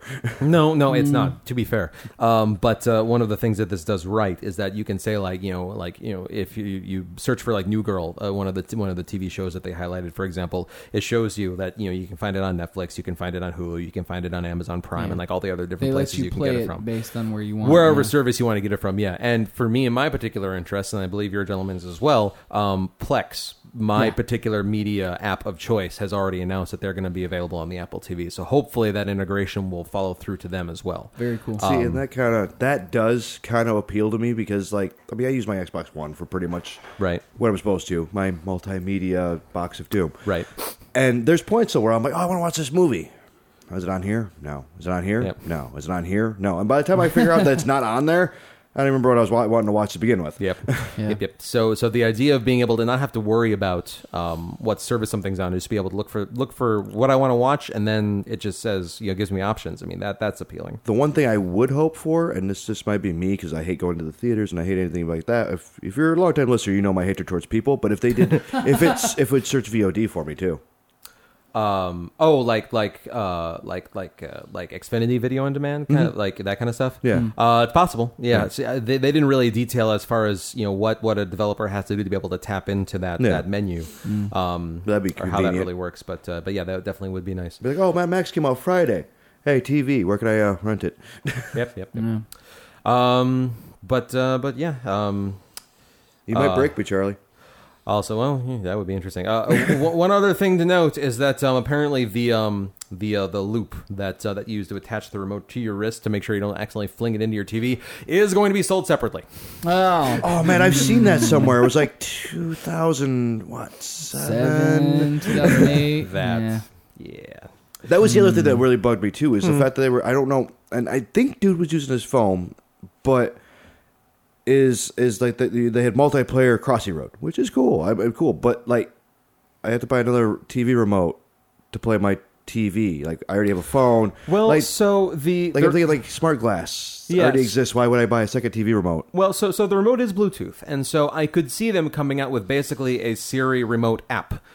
So if you have an iOS device, Okay. like you could now Yeah. I can't say whether or not they're doing this. I just Yeah. it shouldn't be hard to do. It would make sense. Yeah. I'm just saying, like, you know what I'm saying? Like, Yeah. two TV remotes is weird. Like, I have 6 now, and it's too Well, many, but 2 of don't- the same one? Don't think of it as 2 TV remotes. Think of it as 2 game controllers that Yeah, but can it's be same- also TV remotes. But at the same time, it's for my Apple TV. Well, then buy the Nimbus Series Steel controller for the second for remote. $250, I have my second controller. All right. You sounded like a pitch man right now. I have worked in sales, so there is that. I completely, for some reason, I completely forgot that we just went over that. For $250, I get 2 controllers. Hey. Yeah, there you go. That's true. Short-term memory loss. It's the allergy pills, I swear. It's okay. We forgive you. So that's basically the new Apple TV in a nutshell. Curious to know what you guys think. If you have any thoughts, if you plan on getting one, or if you definitely don't plan on getting one, let us know. Of the people in this room, I think basically I'm more on the pro side. Goat's more on the anti side, leaning a little bit into pro. It sounds like nearing the end of this conversation, and John is pretty much square in the middle. Which one of us do you agree with? Cast your vote now at GamerheadRadio.com or through any of our social networking pathways. It'll be interesting to see where you guys stand in this particular matter. We should put up a poll. We haven't done a poll in a while. All right, yeah, we could definitely do that. Yeah, look for that coming soon. So that's the Apple TV in a nutshell. So now going back to our top story of the week, Ubisoft's theme park. We asked you guys what you would like to see at said theme park. So here are your responses coming up next. All right, so our mailbag question of the week was, what kinds of rides, attractions, food, etc. would you like to see at Ubisoft's newly announced theme park? Dan Lockey, the former, or not former, several-time co-host, I think he's number 1 on the list, says you have to jump across roofs, climb walls, jump into hay wagons, survey your surroundings from the highest point, and this is just to get out of the parking lot to the main entrance. He's probably not wrong. So that's before you even paid to get into the place? Oh, no, I think that's after you... Yeah, he said out of the parking lot. So you've paid your $25 to park. That's just to get to the front door to pay another $70 to get it in. would certainly make the difficult travel from parking lot to park novel. Yes, that's true. It'd also make an app to remember where I parked very, very useful. Yes, definitely. Brian Lesser says, something regarding Assassin's Creed that's complete and ready to go without any hitches whatsoever on the first day the theme park opens up. Yes, there's a joke in there, and I'm 100% confident you guys found it. Yes, Brian, we did. Quite. Wait, what was the joke?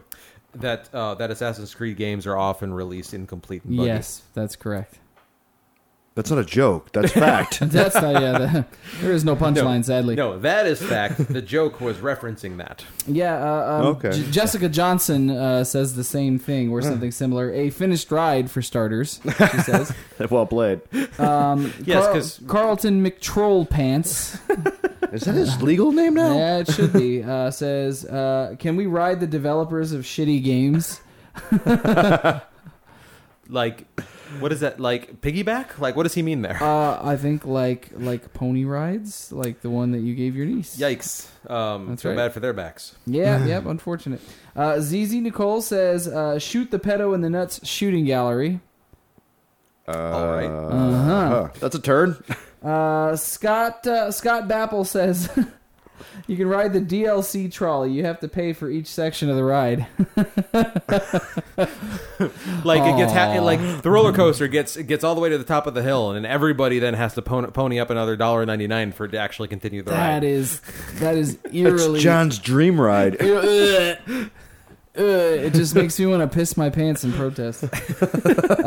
Amanda Hall says Assassin's Creed bungee jumping, because that's not a legal concern at all.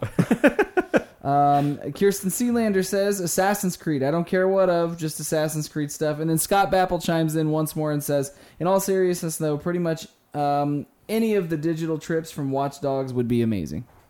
Oh yeah, absolutely. A 4D ride on those. Yes, absolutely. Yep. Would play. Would ride. 2 out of 2 would play. Yep. I do find it entertaining how many people do seem to feel as though the broken game issue would be a good punchline for these things. The Ubisoft kind of set themselves up for that one. Yeah, So. they did. If the code fits, wear it. Yeah. All right, and then Dana Bew said Rainbow Mansion, Recon Mountain, Mission Clancy, Journey to the Third Echelon. Echelon. Echelon. I always screw that one up. It's okay. And then he also chimes in with, and Halls of Assassins, obviously, for the children. Yes, because I can imagine that kids will very much want to go to the Hall of Assassins. I mean, because why not? And then we have one more from Mitch Tayo. Okay. It says they should look at Six Flags for inspiration, then change much of the geography to make navigation easier while still calling it Six Flags. You know, like Watch Dogs. Well played. Well played. Yes. And then we of course have Songbird's email. She says, mailbag answer, for Rabbids, there would be an interactive ride where you'd shoot the rabbits with your gun plunger. Oh, similar to the first two games, and compete for the top score like Disney's Toy Story Midway Mania.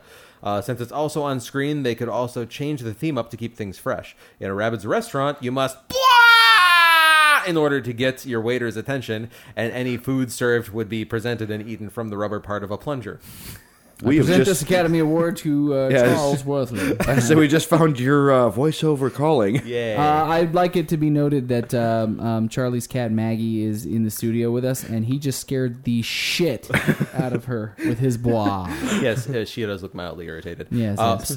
Somber continues. Still, I'm not sure if I would go to the theme park, as it's guaranteed your electronics would be hacked.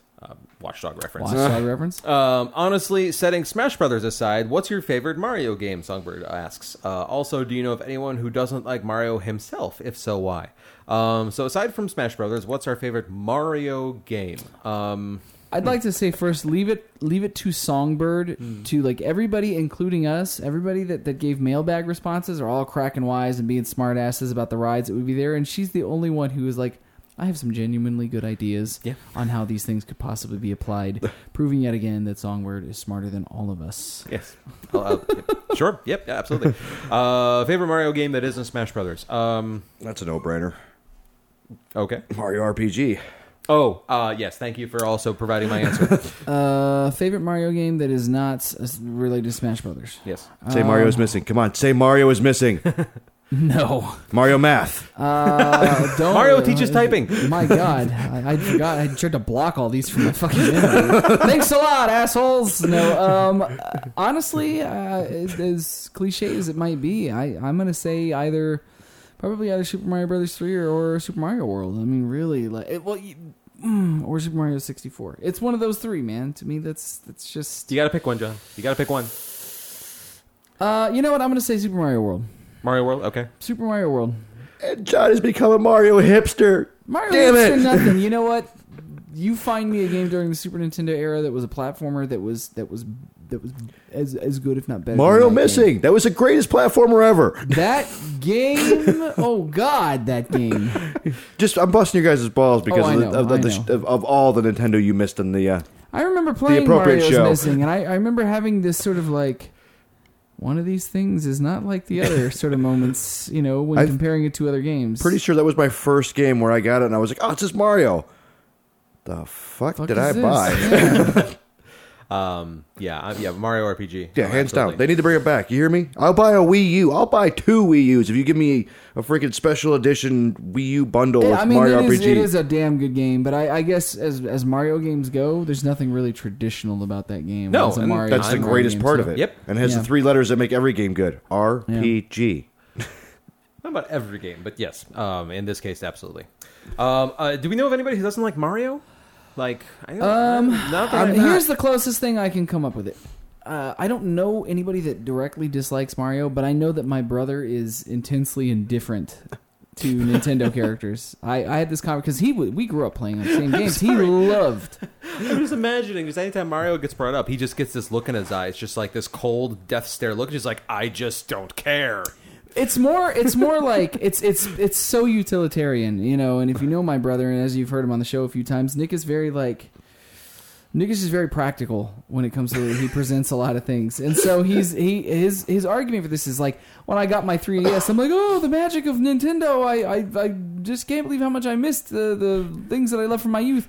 And I was like, you should play this. And he tinkered with it. And he's like, oh, that's nice. And he just kind of wanders off and doesn't seem at all interested. And I explained to him, oh, you're missing out some good stuff. And he looks at me and he's just like, I don't know, man. I'm just kind of a grown man and I just don't care anymore. All right. and he made me He's feel out- like a child. He's outgrown Nintendo. It happens. Yeah, I don't think it he happens to hates some of us. Mario. I think he's like, yeah, Mario, cool, whatever. When I was like 10, right on. But that's the closest I can think of. That is a villain opinion if I've ever heard one. It is. It says the grown ass man that has more Batman toys than anyone I've ever met in my life. Like he's still got toys and action figures and shit This is the everywhere. same Don't let him man- fool you. Oh, they are adult collectibles, sir. I'm that's what Nick would say. I'm pretty sure. I love that's this something though. I would say. I love this though. The man who will like play a Batman game until it dies to get all the achievements, trophies, or whatever he's doing it with, and also wears a mask himself on stage and runs a very successful business doing so, has put Mario in the binge of like when you go to the supermarket and you're like, oh hey Steve, you're still working here? Yeah. Oh, that fucking guy. Like, Eh? If you left since high school, oh you haven't. The Your only thing that management, cool. confuses me about that perspective from him though is that he loves Costume Quest. That's so random. Isn't that weird? Everybody has their dark secret. Isn't that weird? Yeah, I don't know. Well, costumes. So actually, I don't find it that Maybe, weird. yeah, Actually. that could be it. Songbird continues, what birthday wishes and gifts would Mario receive from other gaming icons? We should probably mention the reason that Songbird is asking so many questions about Mario. We missed is the that, bus in the news. We sort of buried one of our leads here, and it is Mario's 30th anniversary. 30 years. Congratulations, you lovable plumber, on Yeah. 30 years of fantasticness. And also, just a quick, I posted this on our page as well, but quick shout out to there have been multiple times where I have just applauded whoever is running the Sonic the Hedgehog Twitter account. They are just so damn good at their job. Some of their responses to like people like it's just perfect. So they posted a birthday wish of Sonic and Mario like high fiving like on top of like a birthday cake. But if you look at the cake, it says Mario and it says Mario and Sonic, but Sonic is done up like in like the Mario font, like Luigi. Like it's well done. Amazing. It's That's awesome. Yeah, very good tongue in cheek. Like Sonic, like Mario's true sidekick. I guess it's supposedly Sonic or something like that. Anyways, birthday wish and words hard. What birthday wishes and gifts would Mario receive from other gaming icons? I believe that the Teenage Mutant Ninja Turtles would give him a shell, of course, of some kind. No. No. He'd get a pizza from them. But that would be a good gift from them, but not a good gift for Mario. He's Italian. How is a pizza not a good Oh gift? my God, you're right. I'm wrong.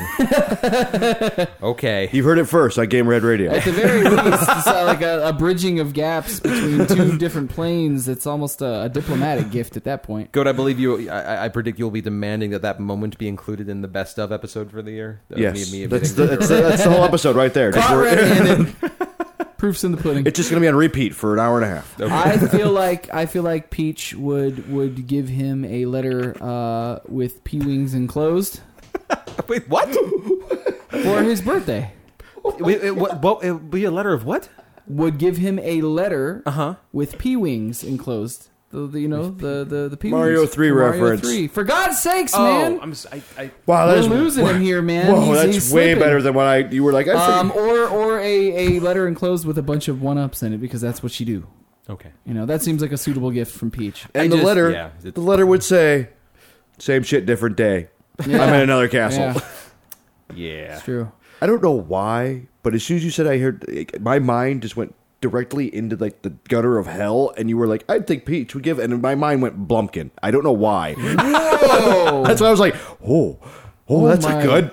God, what's going on? Moving on. Let's see. You I didn't say it was Charlie at good. Blumpkin. I was even Other gaming icons. Just because it's relevant, what would Solid Snake give Mario for his birthday? Oh man. A box. Yeah, but with what in it, or what would the box be of, or it's just something? We got to do Actually- we got a little bit better than that. Snake would give him a box with the Goomba in it and be like, "Surprise!" So he gets the exclamation point. You know what? I think that because in the tradition of Mario always getting different, like the Tanuki suits or the cat suit or whatever. Oh, yeah? I think that he would give him a sneak suit. I think he would give him a solid Snake All Metal right. Gear sneak suit. Oh man, There a you go. Or gunny give him the suit. ability to sneak around, do like little stealth Mario missions. I think that would Gunny be, Mario. He would All teach right. him CQC. Suddenly, I want to play a game where you have to stealth Mario into Bowser's castle. Suddenly, I want to play this really bad. Wait, you want to Yeah. play Mario Gear Solid? Yes, actually, really badly. You probably now. the story's just as fucked up. Yes. God, somebody make that happen, please. Let's see. Who else? Who else would be a good? What would Commander Shepard give? Mario? Commander Shepard would give Mario an endorsement. You know, this is my favorite plumber on the Citadel. I'm Commander Shepard, and this is my favorite plumber on the Citadel. That's perfect. He lays the best pipe here. Ooh, God damn. And Peach would still ignore him. Okay. She's into interspecies erotica, though. There's her and Bowser got something going on. Oh, this is too good. We got to think of one more. It's gonna be hard to top that shit. Like, see, I wanted to be a dick and say Kratos would give Mario his sales numbers. Oh, And one more because it's relevant. Ezio Auditore. What would would he Ezio- give? What would he give Mario for Mario's birthday? Wait, isn't that the Assassin's Creed guy? yeah. So he'd give him a knife to the throat. Oh my God, That's not a present. that is not For a an good. assassin, it is. No, You what's win! Happy birthday! what would he give him? What would be applicable there? A fucking Assassin's Creed. parkour lessons. He would Oh, give him parkour lessons. There you That go. would be good. There you go. Teach him a little wall running. Yeah. You know, teach him how to climb. Teach It'd be him an how to- assassin's fitness. Yeah. Come as you will. Yeah. A guest spot on Ninja Warrior. If anything, would probably teach him how to be able to land gracefully at the whatever the bottom of the bottomless pits are. you Yeah, know. Yeah. that's true. Take- Well, you take don't have to a worry about fall. it. You wouldn't have to worry about it anymore. He'd just, he just fall on the side and be like, psh, psh, psh, psh, I'm out. Yeah, that's true. Yeah. Yeah. You can't kill the Marios. There we go. I'm satisfactory with our answers on that. And Songbird has a final question for us. If you three were warped back in time and met young Miyamoto, what would you tell him and or do with him, presuming you can understand each other? So removing language barrier. What So would, Google Translate. sure. Or we just speak Japanese. be So awesome. Well, so we're back to the futuring, back in time to young Miyamoto, and now keep in mind we're going to apply time travel rules here. So whatever we do or say to Miyamoto would affect the future. Butterfly effect, like a motherfucker. Yes, exactly. So what would we do or say with Miyamoto that would potentially change everything that he does in the future? I would tell him one thing. The word Wii U is banned. But we don't know that was his doing. Yeah, though. this is he's not the president Oh, of Nintendo. right. He's just the guy that He's invented just a guy. Mario. I would try and coax him into finishing and releasing Star Fox 2 because Yeah. that never happened. There you go. But mostly, if there's not really much I would change about the way he's done anything. So all I would want is to just shadow him for a day and watch him work. I would like to see what. No, this is young Miyamoto. So Yeah. he's not making games yet. No, Is no. how I'm reading this. Oh, really? Yeah. I have the thing that'll help all of us that he needs to know. Regions mean nothing. Put your game, put everything you do in all regions. Yeah. All right. Okay. Or Because then we I get Game or & Watch, we get like Final Fantasies in order. could do the crummy thing, the Back to the Future 2 Biff Tannen Gray's Sports Almanac thing, and go in there and fucking coach his ass out on making these characters. I got this great idea, fucking Donkey Kong, man. Just to get your name in the You credits, know? basically. Yeah, no, just to fucking own Nintendo. at Just that point. special Yeah. thanks. Yeah, no, no, to no. have stock in the company. Yeah. Oh, there. Yeah, Amiibo. We need to make Amiibo. Be like, this I man's would wa- making bullshit up. Get him out of here. If I was going to do something like that with alternate timeline Biff, I would definitely invent the title IP coordinator. And Okay. then all the IPs that I may or may not come up with, I get full royalties for. All right. God, I just don't have a good answer for this one. I'm struggling here. Honestly, I just hang out with the dude. Yeah. I would just like to see how that guy's mind works, even Yeah. if it's not while making games, because the dude's a genius. Yeah, I'm gonna have to agree with you on that one.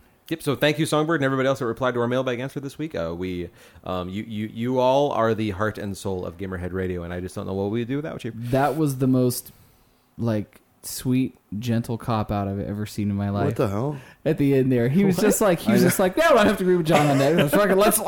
Let's run for the door. John, it was just such a good answer. I just can't. I can't really do anything else. Thank you Charlie, for stroking my I know ego. I know exactly what we'd do if they didn't send in mailbag answers. We wouldn't answer mailbag answers. and it would leave us cold and empty inside. It's true.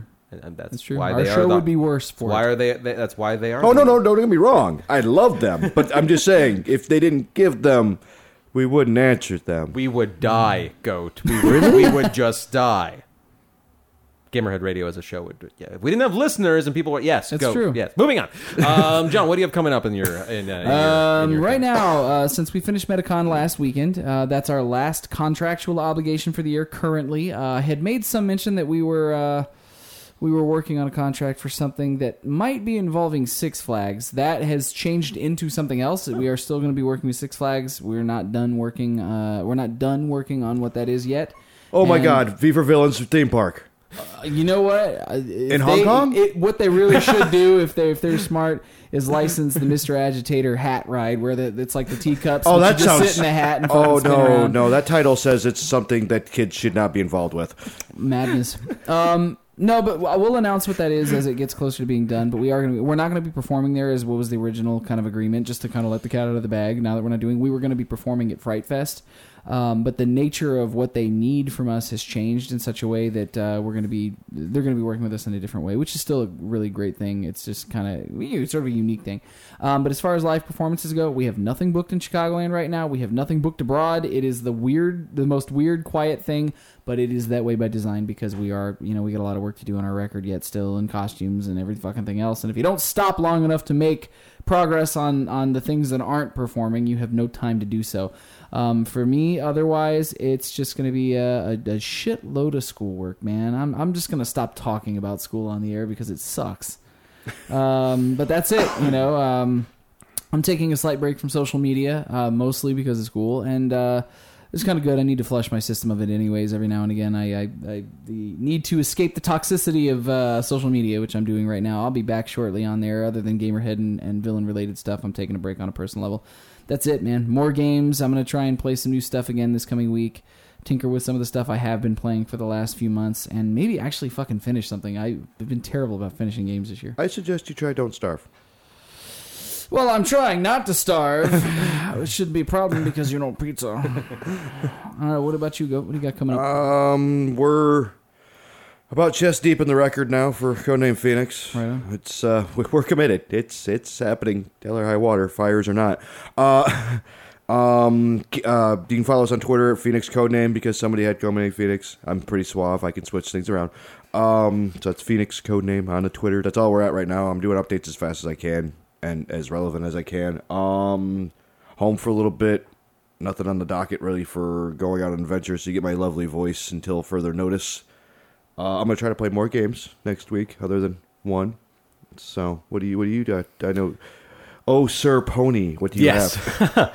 Yes. This episode has been sorely lacking in pony references. So yeah, but on my side of things, we're basically just trucking along with our preparation and work on Ponyville Cider Fest. If anybody's interested in that, I mentioned it before, but just check out ponyvilleciderfest.com. And we had planned on announcing another guest this past week. There have been some hiccups in that in just the signing on the dotted line, and so hopefully that will be coming up soon. But aside from that, just really looking forward to November 20th through 22nd in Milwaukee, Wisconsin. It's going to be a good time. For my beer of the week, I am going to go back to one of my classics. This is one of the beers I've checked into most on Untappd. It is Dirty Bastard by Founders Brewing Company. It is a Scotch ale / wee heavy, depending on what you want to call the style. If you haven't had a Scotch ale, they are very caramely, I guess you could almost say. Well, here I'll read Founder's own description of the beer. So good, it's almost wrong. Dark ruby in color and brewed with 7 varieties of imported malts.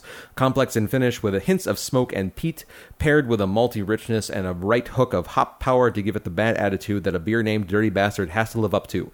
Ain't for the wee lads. So yeah, it's very malty. It's definitely a unique style of beer. It is an 8.5% beer, but it is available almost all year round. Available in 6-packs, I think, for about $10 $10 most anywhere you go. So it's definitely one of the more accessible ones of nationwide of a lot of the beers that I've mentioned. A lot of them are local or a limited release. Dirty Bastard, if you are interested in all the Scotch ales, it's quite excellent. So for next week's show, we're going to do our first and what hopefully will be a series of episodes where we take a focus piece and we take a look at a studio and we kind of just look at that studio and their catalog of games and their history and how they got to where they are, and just kind of focus on a particular studio. We're hoping to do some of the bigger ones that you've probably heard of, including some of the smaller ones that you might not have heard of. So for next week's show, the first studio that we're going to do our first focus piece on is a studio that, unless you've played any of the Skylanders games, you probably haven't heard of, because that's pretty much what they do. The studio is Toys for Bob, and they're pretty much solely responsible for Skylanders and everything going along with it. So next week's focus piece is going to be on the studio Toys for Bob and how they got to where they are. Our mailbag question for you is going to be, so with with Skylanders and Amiibo and the new Lego Dimensions and Disney Infinity and all these different brands and series of video games interacting with toys that we see coming out, our question to you is going to be, what video game series or toy series or just really anything you can think of would you like to see if somebody to come out with a video game and toy line in the same vein as like a Skylanders and Amiibo. So for example, let's say you really like G.I. Joe and you would love it if they would come out with a G.I. Joe game and a series of action figures of G.I. Joe that will kind of work in the same manner, or maybe in a slightly different manner. Let us know what you think about that. That is our mailbag question to you for next week. And so if you like what you heard, you can find us at GamerheadRadio.com, at Facebook.com/GamerheadRadio, at Google.com/plus GamerheadRadio, and on Twitter at GamerheadRadio, where I'm at TEK Charlie, Goat is at Sir Goatsworth, and John is at The Fallon Flynn. Email us at editors@GamerheadRadio.com, or call in and leave us a message at 94926Gamer, like Matt Elfring hasn't for the last 2 weeks. Download the official Gamerhead Radio app on Google Play and Android. That's a good thing and a bad thing, because that means he's working hard in the studio. Oh, he's dreaming something up. I know he's cooking up something. He actually did say that he was sorry for not opining this past week, but I'm sure that's because that was last week, not this week. Oh, that was last week. That's right. Yeah. So I'm hoping that it's going to be worth the wait when he does return to the voicemail. Download the official radio app on Google Play and Android, or subscribe on iTunes, Stitcher Radio, TuneIn Radio, YouTube, Twitch, or with your podcast downloader of choice. Thank you very much for listening. This has been an overly Apple-y episode of Gamerhead Radio.